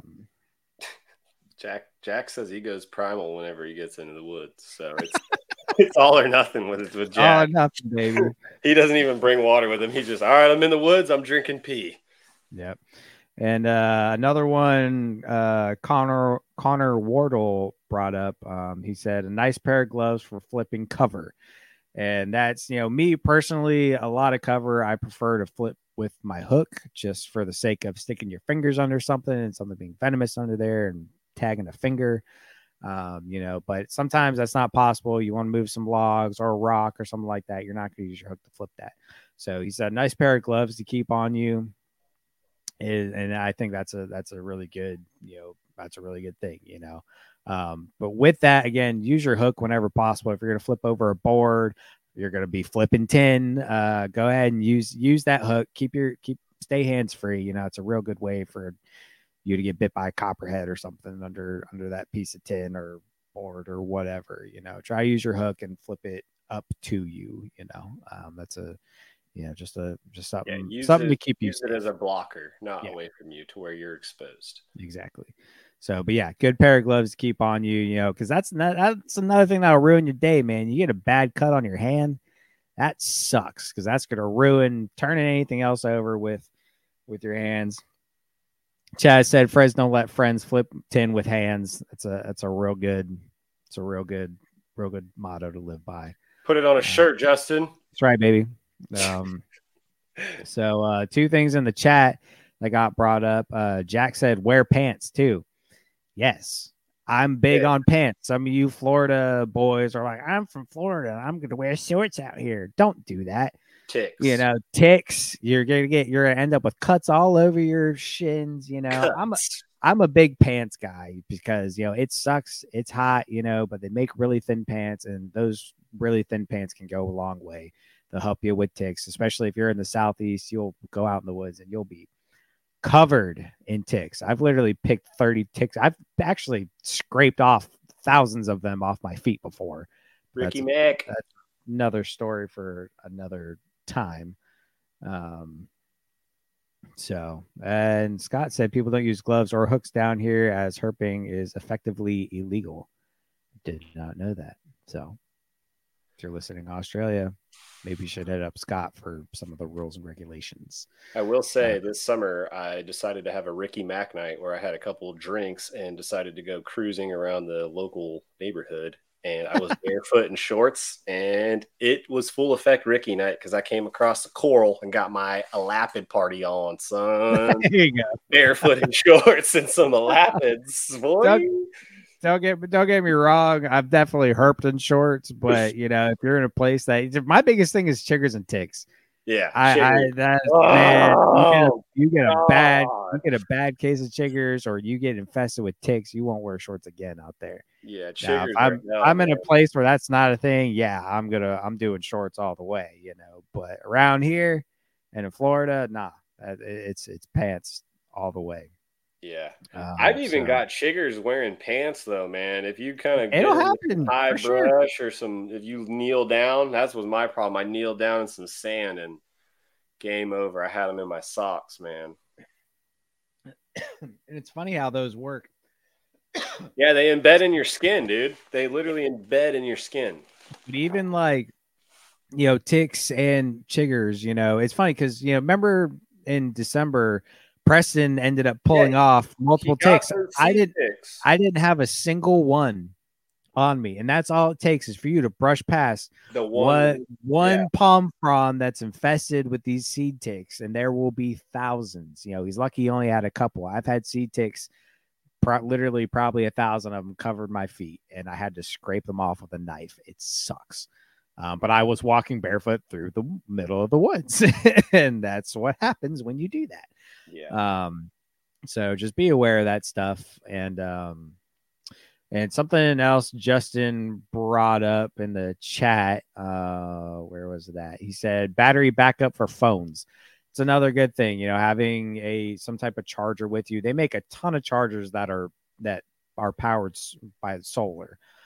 So having a solar battery pack with you so you can charge your phone or, you know, flashlight, whatever you got, that's definitely a good thing to add your herping pack. So, you know, definitely think about a couple things to think about bringing with you that I learned this year that I never thought about. I always thought, some people, they bring it with them depending on where you live in the country. It's kind of just a natural thing to have with you. You either have bear spray or you have an air horn. If you don't, you should really look into getting a small, cheap air horn. That sounds stupid. Or even a whistle. I know it sounds stupid, but this year, if Keller's with you, you want that whistle. Yeah, if you are with Jason Keller, you want a whistle and a chastity belt. But this year, I got a real wake up call on just being aware while you're in the woods. Don't let yourself, get too comfortable or slip off having a good time.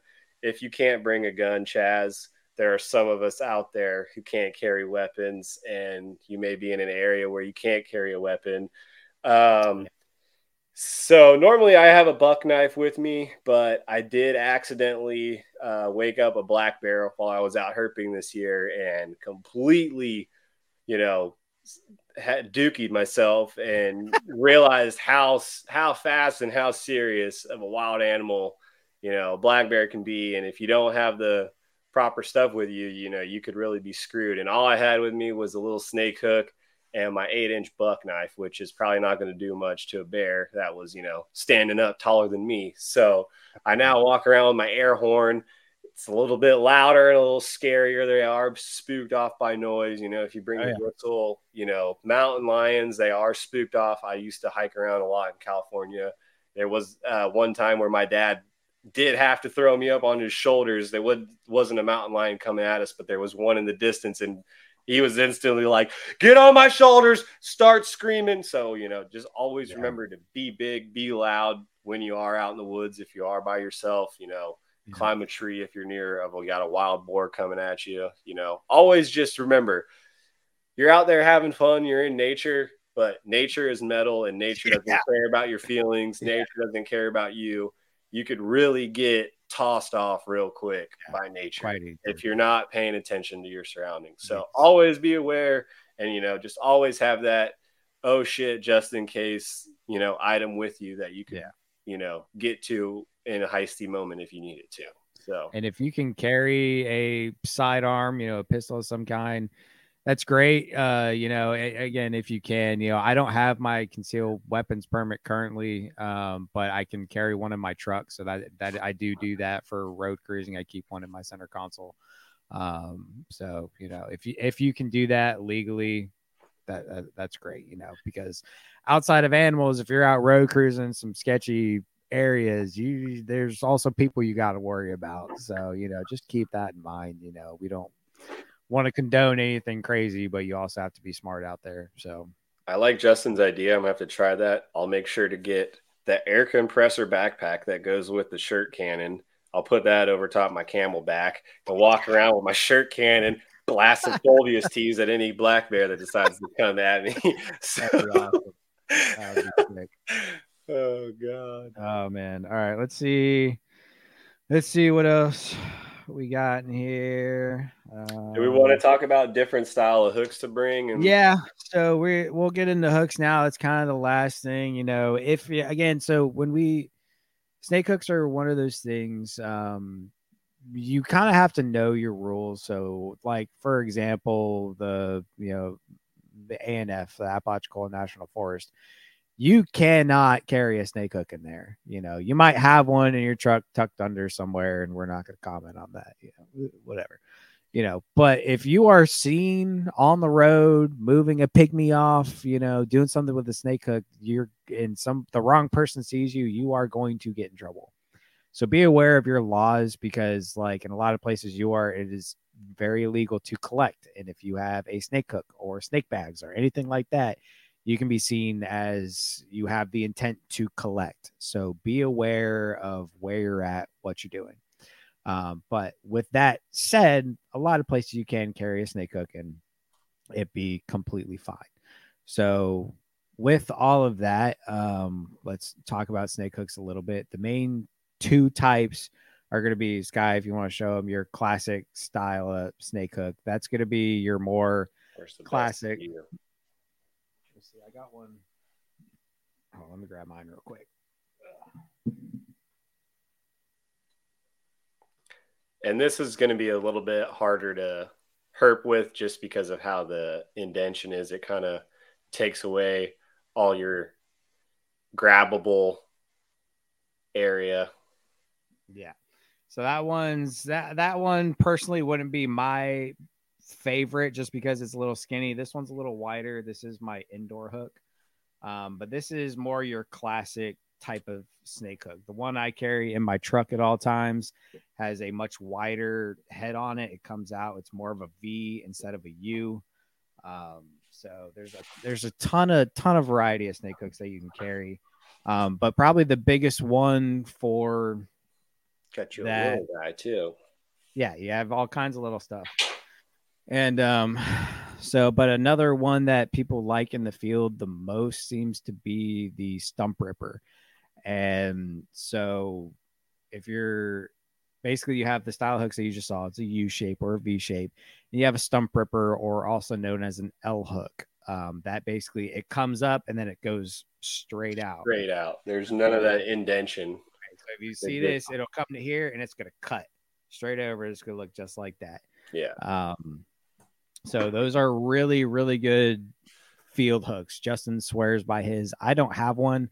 I've been wanting to get one, but the company that I usually get my hooks from is Venom Life. I really like their hooks. They're really good quality stuff. My room is full of them for indoors. My field hook is a Venom Life. But they don't have a commercially available V hook. I believe they made one for Justin, but I need to look into a stump ripper because those people who are really into field herping normally have one. And some of the perks with it is it's the name kind of speaks for itself. It's a stump ripper. It's a little easier to pull stuff up. You have a little bit more leverage with it.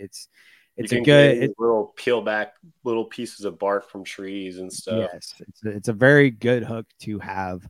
That's another thing I need to find this year is a stump ripper. I love my field hook. It works great. Like I said, it's got that wider head and it works really, really well for what I need. But the stump ripper is definitely the most recommended field hook from herpers, people who are really serious about it and serious about their hooks. So something to look into. But again, that stump ripper is just an L-shaped. I'm sure most of the people in the chat right now know what that is. But if you're listening to this for the first time, not really a field herper, that's what a stump ripper is. It's that L-shaped hook. So definitely look into one of those and look into a quality hook, man. You can make homemade hooks. I have a homemade hook that was forged out of a golf club. That's what this is made out of, is out of an old golf club. Yeah, and they work very, very well. A lot of things can sturdy, be used, man. Yeah, a lot of things can be used as snake hooks. Whether your homeboy made it or you made it or something like that. A lot of things can be turned into snake hooks, but make sure it's solid. The last thing you want is to be out in the middle of the field and you just snap your snake hook in half. That sucks. Look into getting or making a quality hook. A good snake hook goes a long way. Jack, so. I was jokingly gonna say you could hit your national forest areas with a rake or a hoe, so nobody questions if you're out herping. You're just out there doing some land maintenance. Oh god. Yeah. So Southern Raised Exotics asked about lengths and why. Bigger is always better. Ask every female in the world. Okay. So there's various, so we're talking about field specifically. I like at least personally, this hook's about 3 or 4 foot. I think this one's about 3.5 foot ish. But I like a 4-foot hook. Personally. Pull it up. Let's measure it right now. But I like somewhere around 4 foot. For me, honestly, you can't be serious in front of these people. Good Lord. But for honestly, the longer the better, because a lot of times, I use a snake hook for flipping stuff over more than anything. Because let's be real, messing with venomous snakes, the 80% of people that get bit by venomous snakes are messing with it. So if you don't have to mess with something venomous, don't. But if you need to move something off the road because a car's coming, do what you need to do, get off the road. But the longer the hook you have, the farther you are away from it. The more clearance you have from getting bit. Yes, it's farther away from you. And again, same thing with flipping. If you can stay farther away, there's a better chance that 5-foot diamondback's not going to come out and pop you as soon as you open it up. Now, granted, that's also why I flip it up towards me versus away from me, because it acts as if something's under there, it's not going to get me in the shin. There's that barrier right there, So just stuff to be aware of. And the longer the hook you have, the better. Now, for me, I'm not that tall. Like I said, I'm about 5'9", like 5'10" in shoes. So having a 5-foot hook it's a little too big for me. Like, I don't want to carry something around like that. It's big, it's clunky, it's I don't know. It's not comfortable. So around that 3.5, 4 foot range is my preference. And Chaz said about 40. I'm right there with him. About 40 inches is a They pretty good help as size. a good like little walking aid too. If you're ever doing any weird Yeah, terrain, they're yeah. usually if you get a good sturdy one, you can almost use it as like a little crutch, little walking stick, I walking. actually do that. So if I'm in a WMA, it's kind of dicey on whether you should have a hook or not. I carry one, but a lot of times if I'm walking with it, I use it to make it look like a walking stick. So as to Yeah, not weird. somebody, if a game warden goes by or somebody passes me, they're like, "What's he doing?" It's just my walking stick. Yeah, I think we Um, did that last time you were down because we were like, "How many hooks should we bring with us?" And I think we all left the car with a hook, so we were like using it as a fucking walking stick. yeah, Uh, and that hook's also a weapon, baby. yeah, A I'll real kill your bitch ass and you can have lightsaber fights in the woods and stuff. It's great. without Uh, using the hooks. I just can't. I can't with you guys. I swear to Oh God. god! Now the Uh, chat's got me all off track. God dang it! yeah, and so even though I know that's kind of a joke, but Chaz said use it like a crutch. Again, that goes into that's our THP That was or for Justin. THN, Before I forget, I uh, just glanced over at him. THN Man of the Year. Um, but Chaz said use it like a crutch, and that could actually be worst case scenario. That can be a real thing. If you get out there, hurt yourself, break your ankle or stuff, that hook might help you walk back to the truck. Not a whole lot easier, but it's something. It's better than nothing. So there's a lot of uses for these things, man. So keep it there. Scott said over 6 foot, you're tailing anyways. It's if it's a big snake. We don't Yeah, have inland taipans out here, yeah. bro. God. We yeah, tailing is definitely, a very need to scenario, especially with, big pit vipers. I'm not gonna recommend it to anybody publicly. There's some scenarios where it would likely be needed, but make sure you know what you're doing before you do something like that. I'm a very hands-off guy now. I've been bit by a rattlesnake before. I don't really want to do that again. So I'm a very hands-off guy now. Brag about it some more, bro. And I didn't try it. I didn't try it once. I actually used to tail stuff all the time and with no problems. And I actually wasn't even tailing when I got bit. So Justin, go fuck yourself. But so and Jack, I actually you call them timbers down here, they're cane brakes, but yes, that's what I used to tail all the time was big like 5 foot cane brakes out on a plantation I used to remove them from. So but again, be hands off if possible. That's another big thing that we need to promote on here is safety, and putting your hands on a venomous animal is never You increase your chances of getting bit 100% by interacting with the snake. All you got to yeah, do is turn around and walk away. Unless that exactly. thing's on the road about to get ran over by oncoming traffic, turn Yeah. around, walk away. You got a Yeah. 100% chance of not getting bit. That's the best way to not get bit, man. If you can leave it alone, because there's also no sense in stressing out the animal. Again, unless you absolutely have to move it for some reason. If you're out in the middle of the woods, there's no sense in you hooking it, moving it, doing all this stuff. Take your pictures in situ while it's sitting there and move on about your merry way. The snake doesn't get stressed out. You're not putting yourself in harm's way. Just things to think about. A lot of people have this obsession with touching, and that's I like not, a touch. you don't have to do that, and especially if it's a potentially dangerous animal. So yeah, Scott said he's had a few bites. It's not fun. It's not, I can tell you, it's not a badge of honor. It's not cool. It's not fun. You're going to spend a lot of time in the hospital, and if you're in America, you're going to spend a whole lot more in hospital bills.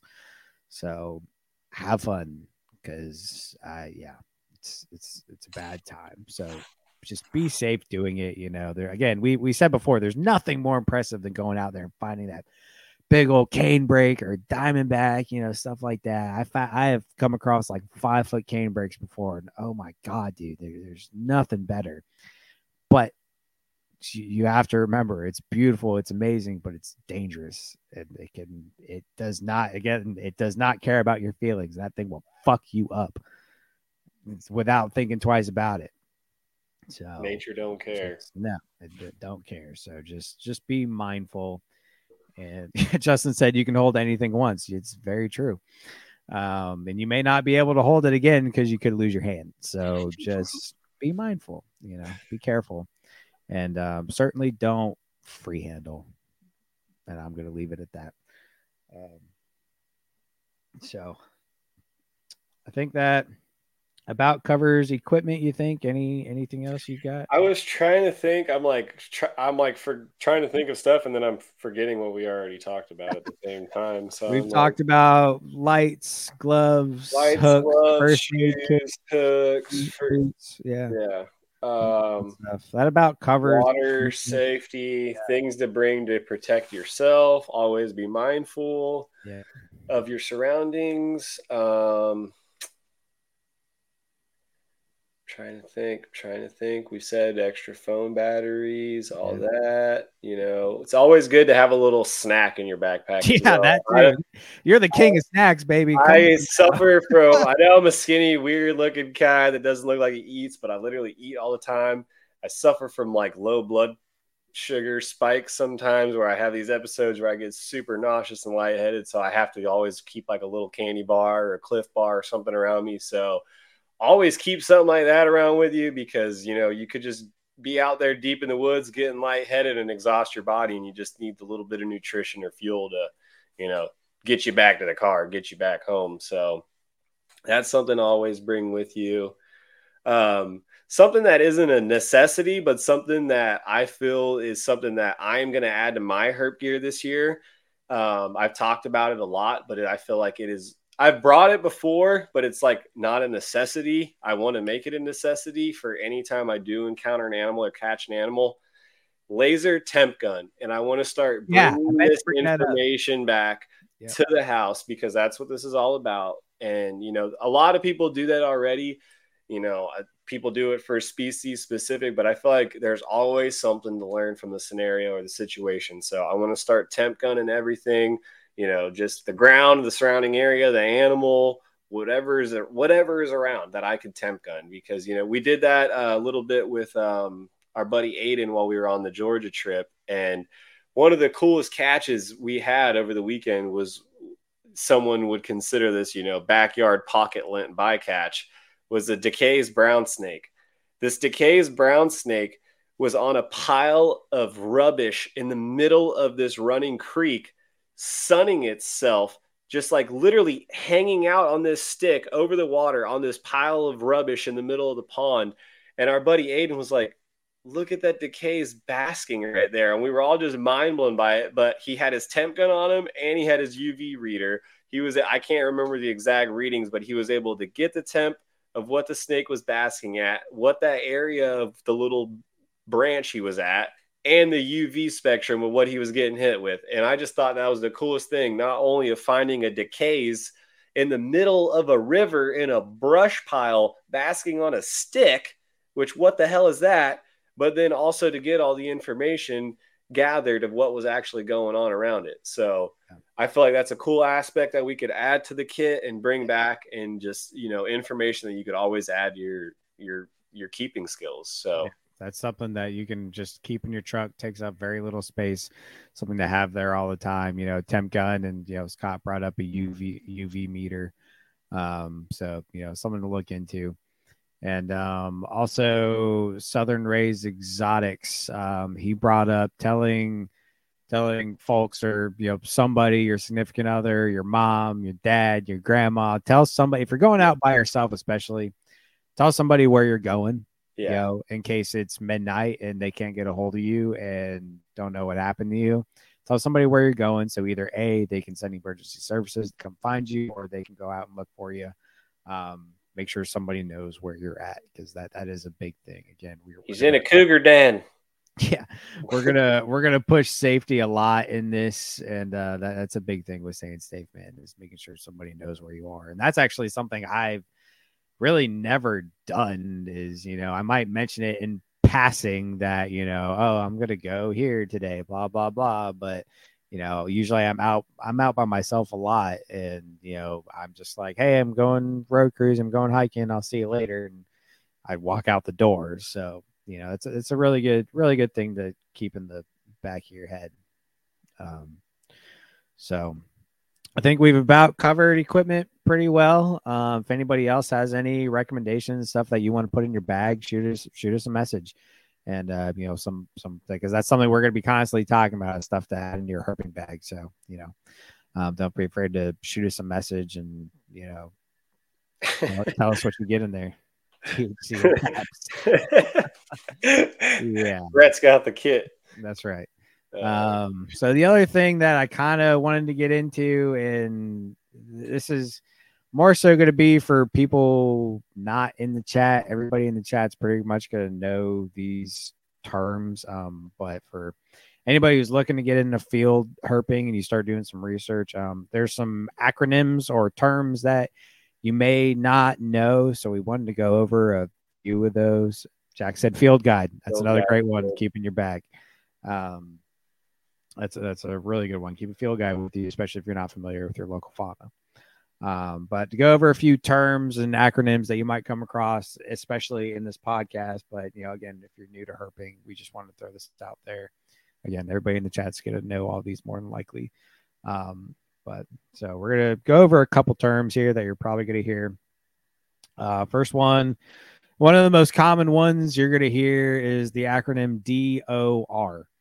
And unfortunately, it's not a fun one, but DOR stands for dead on road. So if you find a DOR banded water snake, that means you found a dead water snake on the road.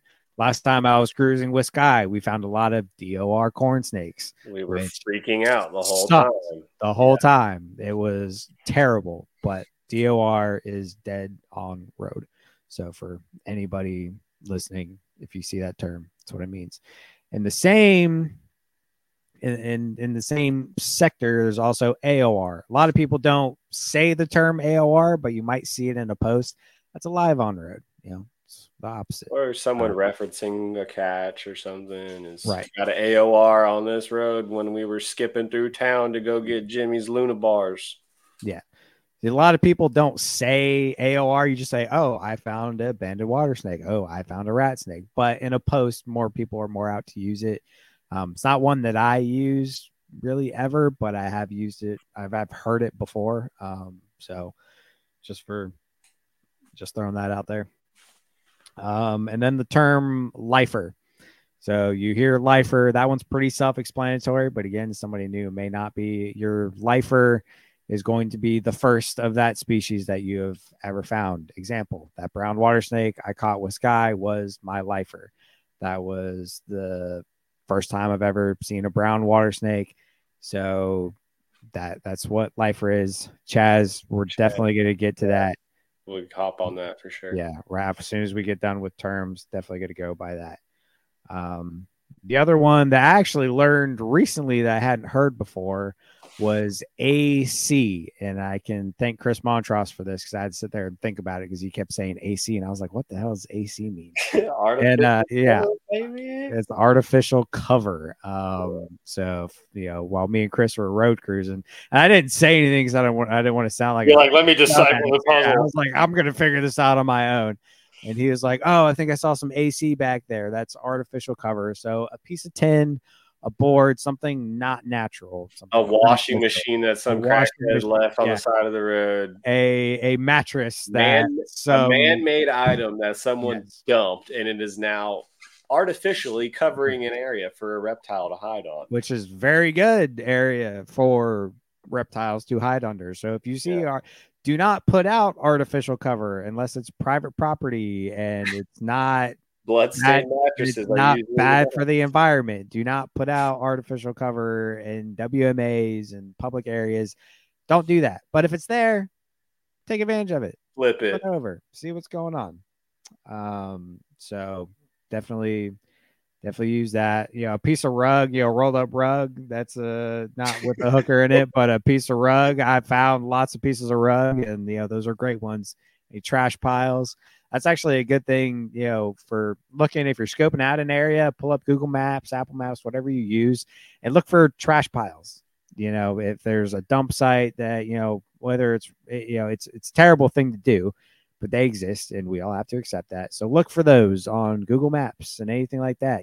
Locate those spots. So always a really good, really, really good place for herps. Dude, I've literally been cruising around the back roads by my house and just see where people have dumped before. And I'll just like, all right, I'm hopping out, and I'll get lucky and randomly find some stuff sometimes. Yeah, so exactly. So really good thing. And then we already went over stump ripper. So you already know what a stump ripper, that's your L hook. The other one that you will never hear me or Sky use. Free handling. We're not even going to go over that. No, but you brought it up earlier, the term bycatch. Yeah. That is something I will never use, but you will hear the term bycatch.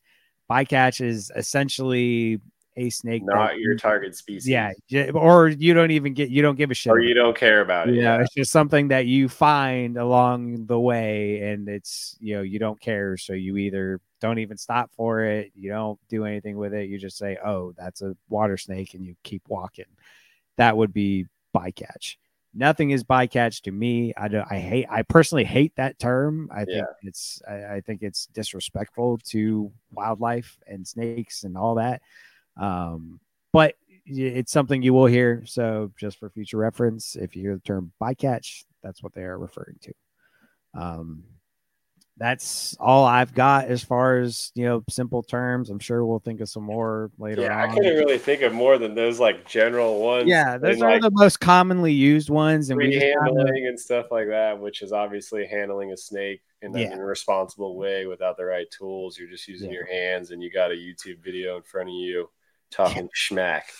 Yeah, don't do that. We don't promote that around here. Do not do that, please. I'm not going to sit here and act like I'm some holly jolly guy that's never handled a venomous snake, but I'm also responsible when I do it, and I'm not doing it to show off for the world. I'm doing it just to admire the snake itself and have my moment with that creature, and I'm not doing it in a showing off manner. I'm doing it as safe as possible, normally by myself or with a friend away from anything that could get hurt or hurt somebody. So just be smart about what you do. Think about what you do. Don't do life for the gram. Absolutely not. Just don't do it. Be smart, be responsible, and honestly, for me, it's respect them. Respect these animals, respect what they can do to you. Respect Mother Nature, man, in general. Some of these snakes that people are free handling, they can and will kill you. I don't know if some people apparently don't grasp that. They can kill you as they put you 6 feet under. So they're programmed and designed to do it. That's it. They are defense. That is what they are. To them, you are a threat. And in their head, it's either me or it's you. And every time in their head, it's going to be you. And yes, Scott mentioned it's a term used in targeted surveys, and Tyson said bycatch is a trapping term. And I think that's where it originates, especially for targeted surveys. If you're surveying something, you catch something that you're not surveying, that would be bycatch. Yes. And that is the proper term for it. But a lot of people use bycatch as in, I was out road cruising for diamondbacks and I found a water snake and I threw it into the woods. That's bycatch, so there's a proper way to use it. There's a proper way to use it that isn't disrespectful, but the way a lot of your herpers around use that in a derogatory way. So there is proper ways to use it, but a lot of times it is also derogatory. So it's technically, like Scott said, if you're specifically surveying for a species, anything else is bycatch, is not really for recreational herping. 100%. I absolutely agree with that. But again, people take it out of context and use it in a derogatory way towards other animals. And use it the way it should be used, like Scott is saying, in that way. If it's bycatch, if it's true bycatch, then it's bycatch, and that's fine. But don't use it to degrade a species that you found because you didn't care about finding it. So with that out of the way, Chaz brought up, can we talk about resetting cover, especially when you're flipping a spot that you didn't set? We encountered that a lot too while we were, I don't know, weren't you with us when we were at the one spot with Chaz where there was a bunch of stuff that was, you could see where it was set and it was clearly moved like a foot away. And there was a bunch of things. It was like, looked like a herper storm came through there and no one knew what they were doing and just flipped everything and left and didn't put it back. Yeah. Most disrespectful thing possible. Yeah, absolutely. A lot of people think of habitat as we talked about lifer just a little bit ago, and what that term means. I think that was the first one we brought up. So re-listen and we hear us talk about that. But as far as like putting stuff back, a lot of people look at habitat or ecosystems as this large, broad thing. Like a body of water is an ecosystem.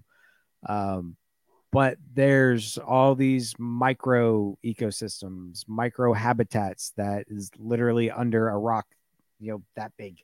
Yeah. The smallest of rocks can have these micro habitats and ecosystems in them that are important to the things that inhabit those. And if you take up that rock and you throw it to the side and you go on about your day, you are destroying. You're destroying that micro habitat. Yeah. So that whole ecosystem just got obliterated. Yes.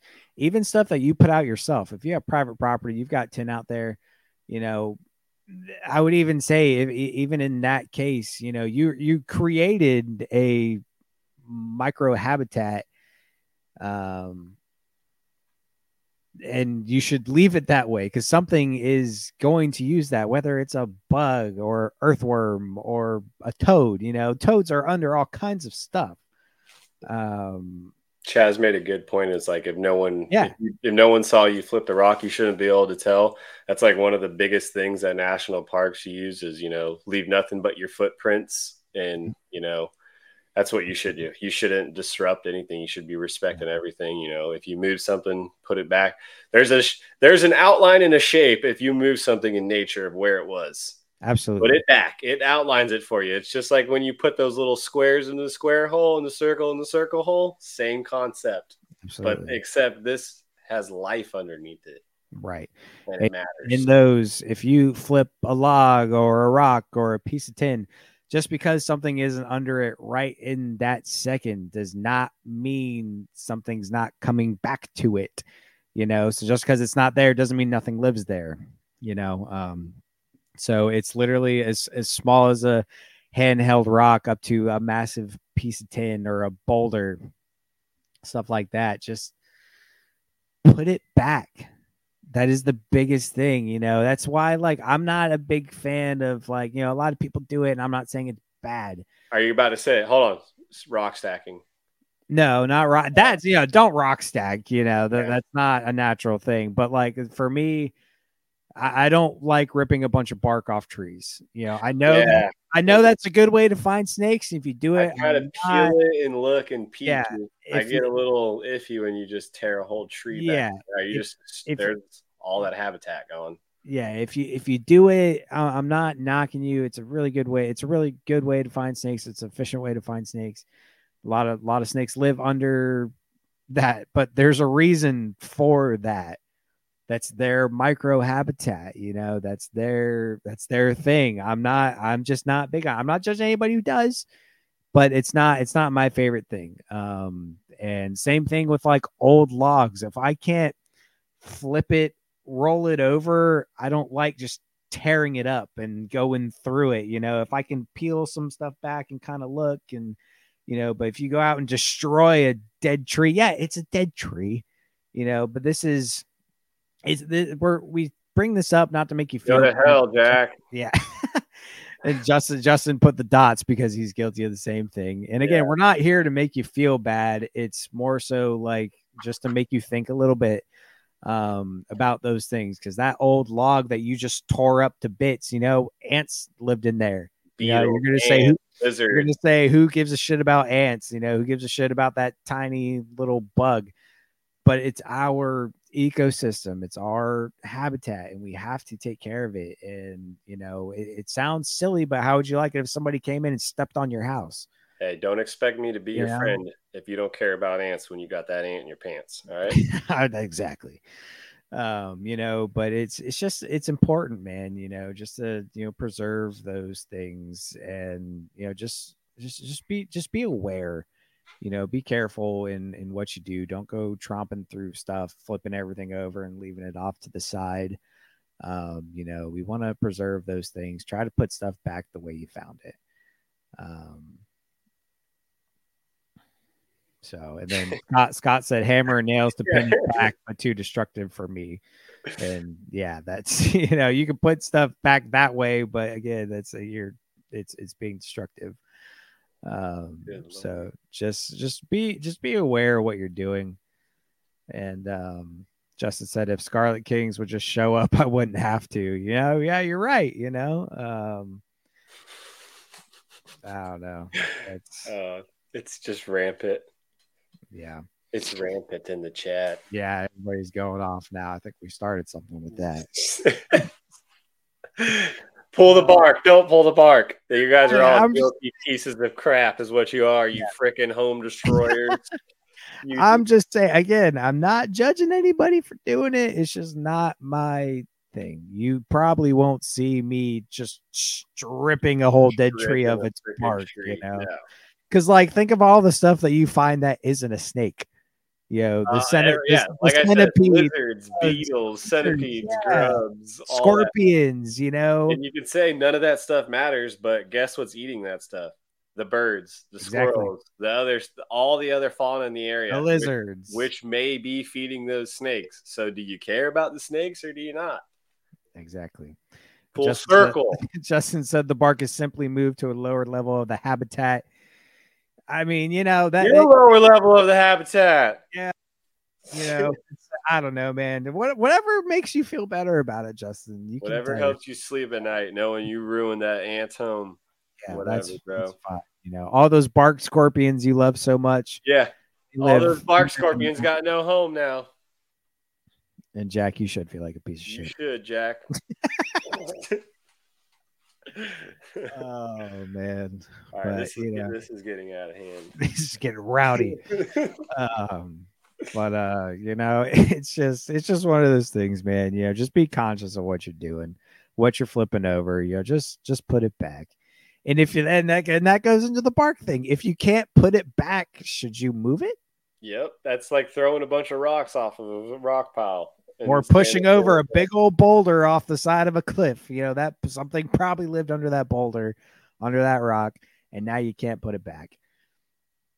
So that's, Hey, just remember, karma's real, Justin. You always wonder why you're not finding stuff out while you're herping. It's because of all those yards and yards of bark you ripped, boy. That's right. You can't find coral snakes because of all the bark you've destroyed. You ruined so much homes that there's nowhere for the coral snakes to live. Oh man. Good Lord. Well, yeah, it's just things to think about, y'all. I'm not judging anybody for peeling bark, but it's something to get your gears turning. That's what a lot of this is just to make you think a little bit. And yeah, Jack said throwing rocks off a cliff is a man's wet dream. I mean, if it's a little rock, that's all right. Throw a little rock off the side of a cliff, that'll be all right. Yeah. If it's fist size, though, you're a piece of shit. That's where I draw the line. That's a home. That's somebody's home. Yep. Chaz says the bark is coming back to bite you, son. That's right. Yeah. The bark's here to come for you. That bark's got bite. All bark, no bite. Oh man. Well, do we have anything? We're touching 2 hours, which wow. I almost wasn't expecting it when we first started this. I was like, oh, we're only 20 minutes into this. It kind of started rolling once we started going. That was great.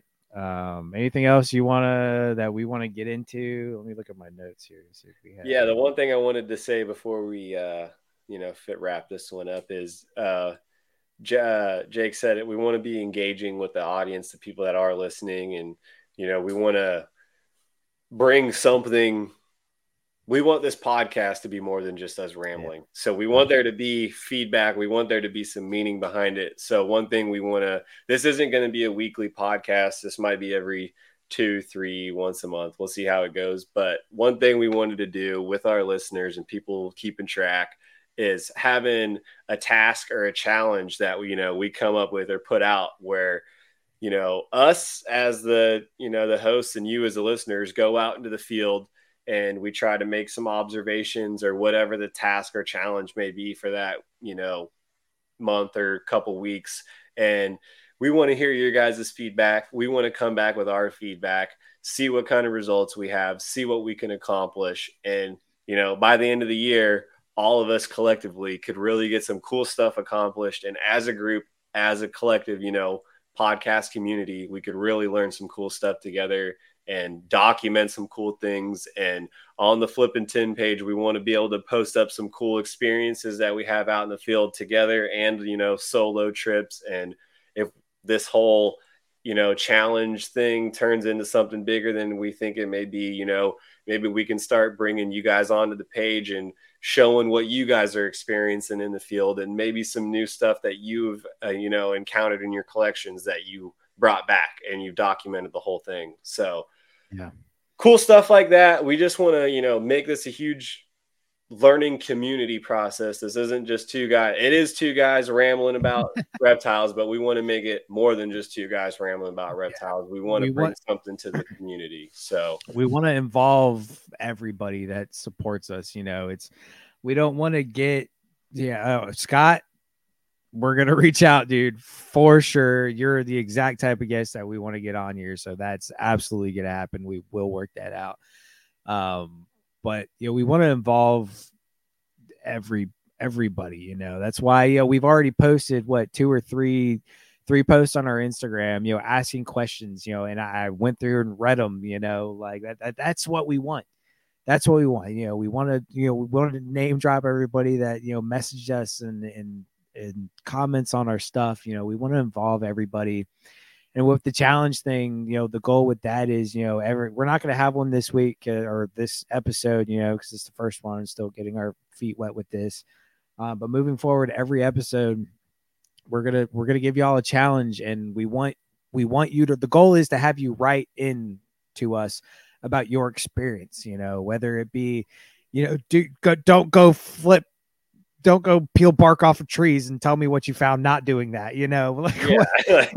but just, we're going to have some type of challenge for you that makes you get outside and do something and just get out there. And, so we want to hear about it. We want to hear about all of it. And we want to talk about every single one, every single time we do an episode. So whenever we start doing that, please write into us, tell us your experience, tell us what you did. And, when we ask questions on the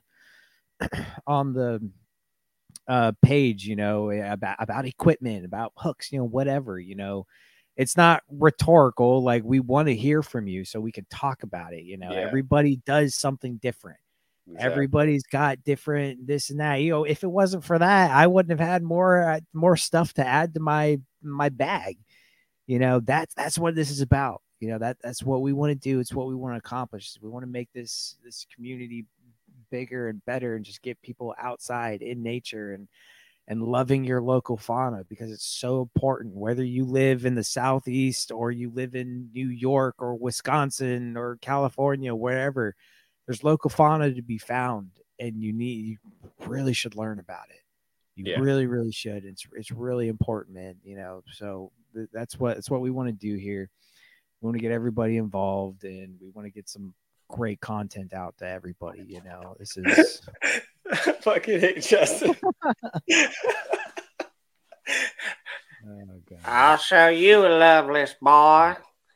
And you're standing real tall for a sheriff over there, boy. Somebody in the chat, Chris brought up doing habitat spotlights. I think that's a great idea. You already know my Instagram, my handle is Longleaf Reptilia. I love longleaf pine habitat. So different habitat spotlights like that would be great. Species spotlights, as we find new stuff and find more stuff, do species spotlights for our local guys, and when we do our trip to the South Florida, we'll definitely do an Everglades spotlight trip. For sure. That's another thing we're going to be wanting to do is we're going to be putting up some content. I love this guy. We're going to be putting up content from our herp trips and, just not only us joking around, having a good time, showing. There's definitely going to be some of that, but we're just some cool stuff that we find and encounter in the woods and things that we look out for to, maybe that would key us into something that we could share with you guys to help you out while you're on your herp trips. Because that's one thing that I learned while the more and more I'm out herping, when I do have success, I try to remember what I was doing, what time I was doing it, and try to apply that to the next time to hopefully get more success. So if we ever have stuff like that we can share with you guys or document, we're going to do it. Yeah, absolutely. And that's the next step in all of this. It's cold right now, so herping really isn't a thing here at the moment, but that's the next step in all this. This isn't just going to be a podcast. We're going to make a Flippin Tin YouTube page, and Sky and I are going to make our own videos. And then when we get together and get out and herp, we're going to make videos together. And, we want to make this very, very field herping oriented and really show people what you can see, so we're both going to be uploading videos, either to Instagram or, the YouTube things, the next big thing, that we want to do. We want to make something out of to really, get good content out there. And if Jack said lob lolly greater than longleaf, if anybody actually thinks that, you can go ahead and stop listening. Just kidding.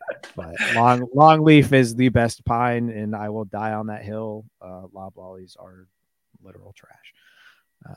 But whatever. Yeah, a lot of good idea. Thank you all for everybody who's in the chat. Justin just threw out talking about weather conditions, windows during the year. Hunter talked about or said gear spotlights. I think that's another good thing.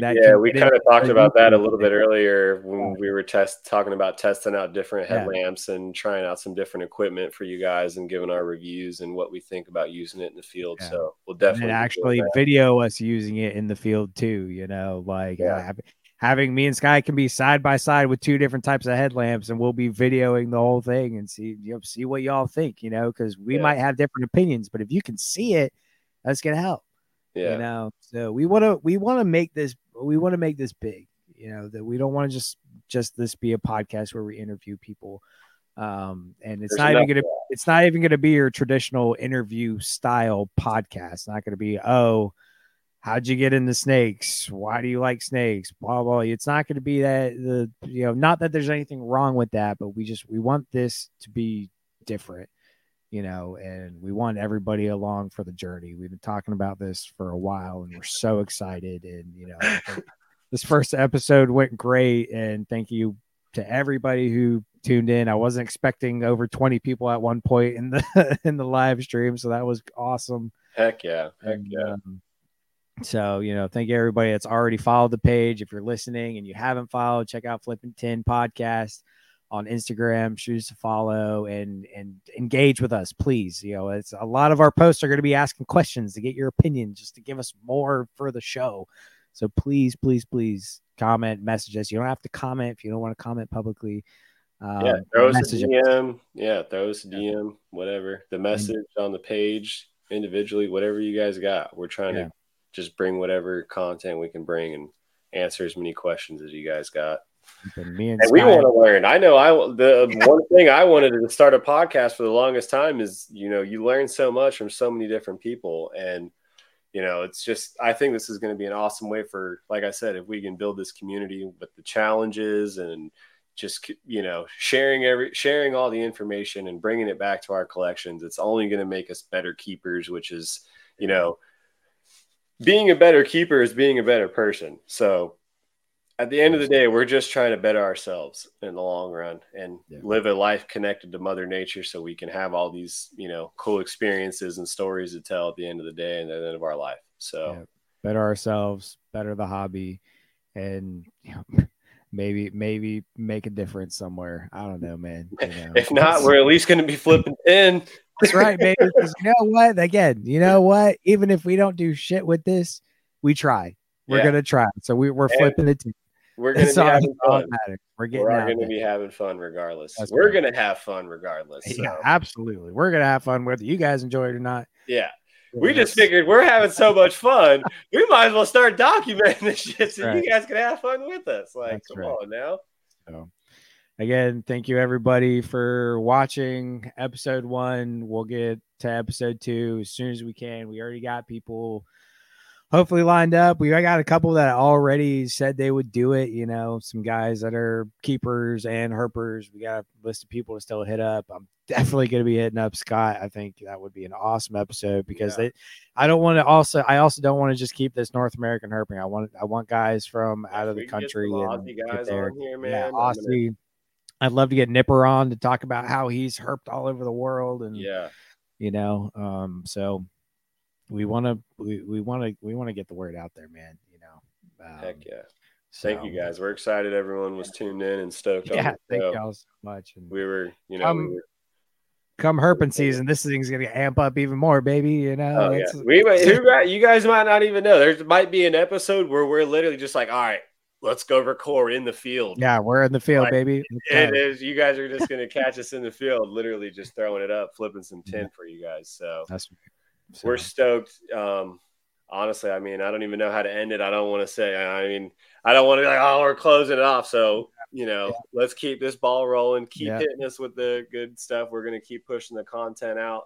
Yeah. Obviously a lot of the stuff we're going to be posting right now is going to be from 2013 and previous, but as ball is rolling, as spring comes along, you guys are going to start seeing more of our recent herb trips. We got a couple good things backlogged that we can post of our adventures together and some stuff with the boys, but we already got a lot of big plans for 24. In 24, we got so many things we're planning on doing. So there's a lot to come. There's a lot that's happened. So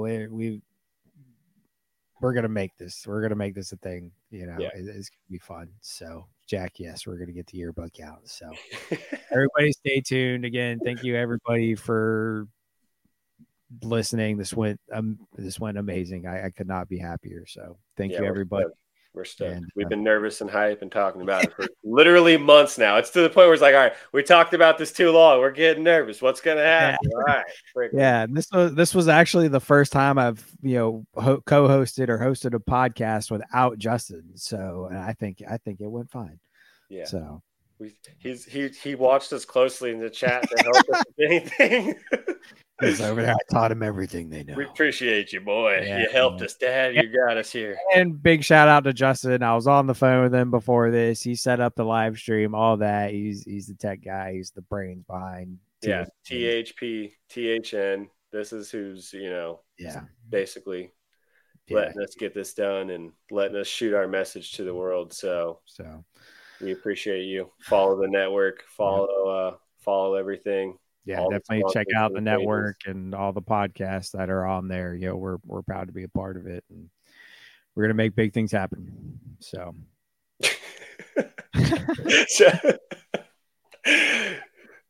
you are the rock. Oh yeah. Before we go, I was jokingly saying it. I did get my. I got my plaque in today from the Justin, the man himself. This thing, it's awesome. It's hard to tell with all the glare, but awesome woodworking, and I couldn't be more stoked. I'm actually going to double side tape this thing with some 3M tape right on my TV. And it suck for when I'm watching TV, but everybody's going to know when they walk in my house who the fucking man is. Yeah. Yes. Oh man. All right. Well, with that said, thank you all for listening, and whether you tune into the live stream or you listen to this later, we appreciate it so much. This is episode 1 of Flippin Tin. We'll see y'all next time. Peace. Stoked.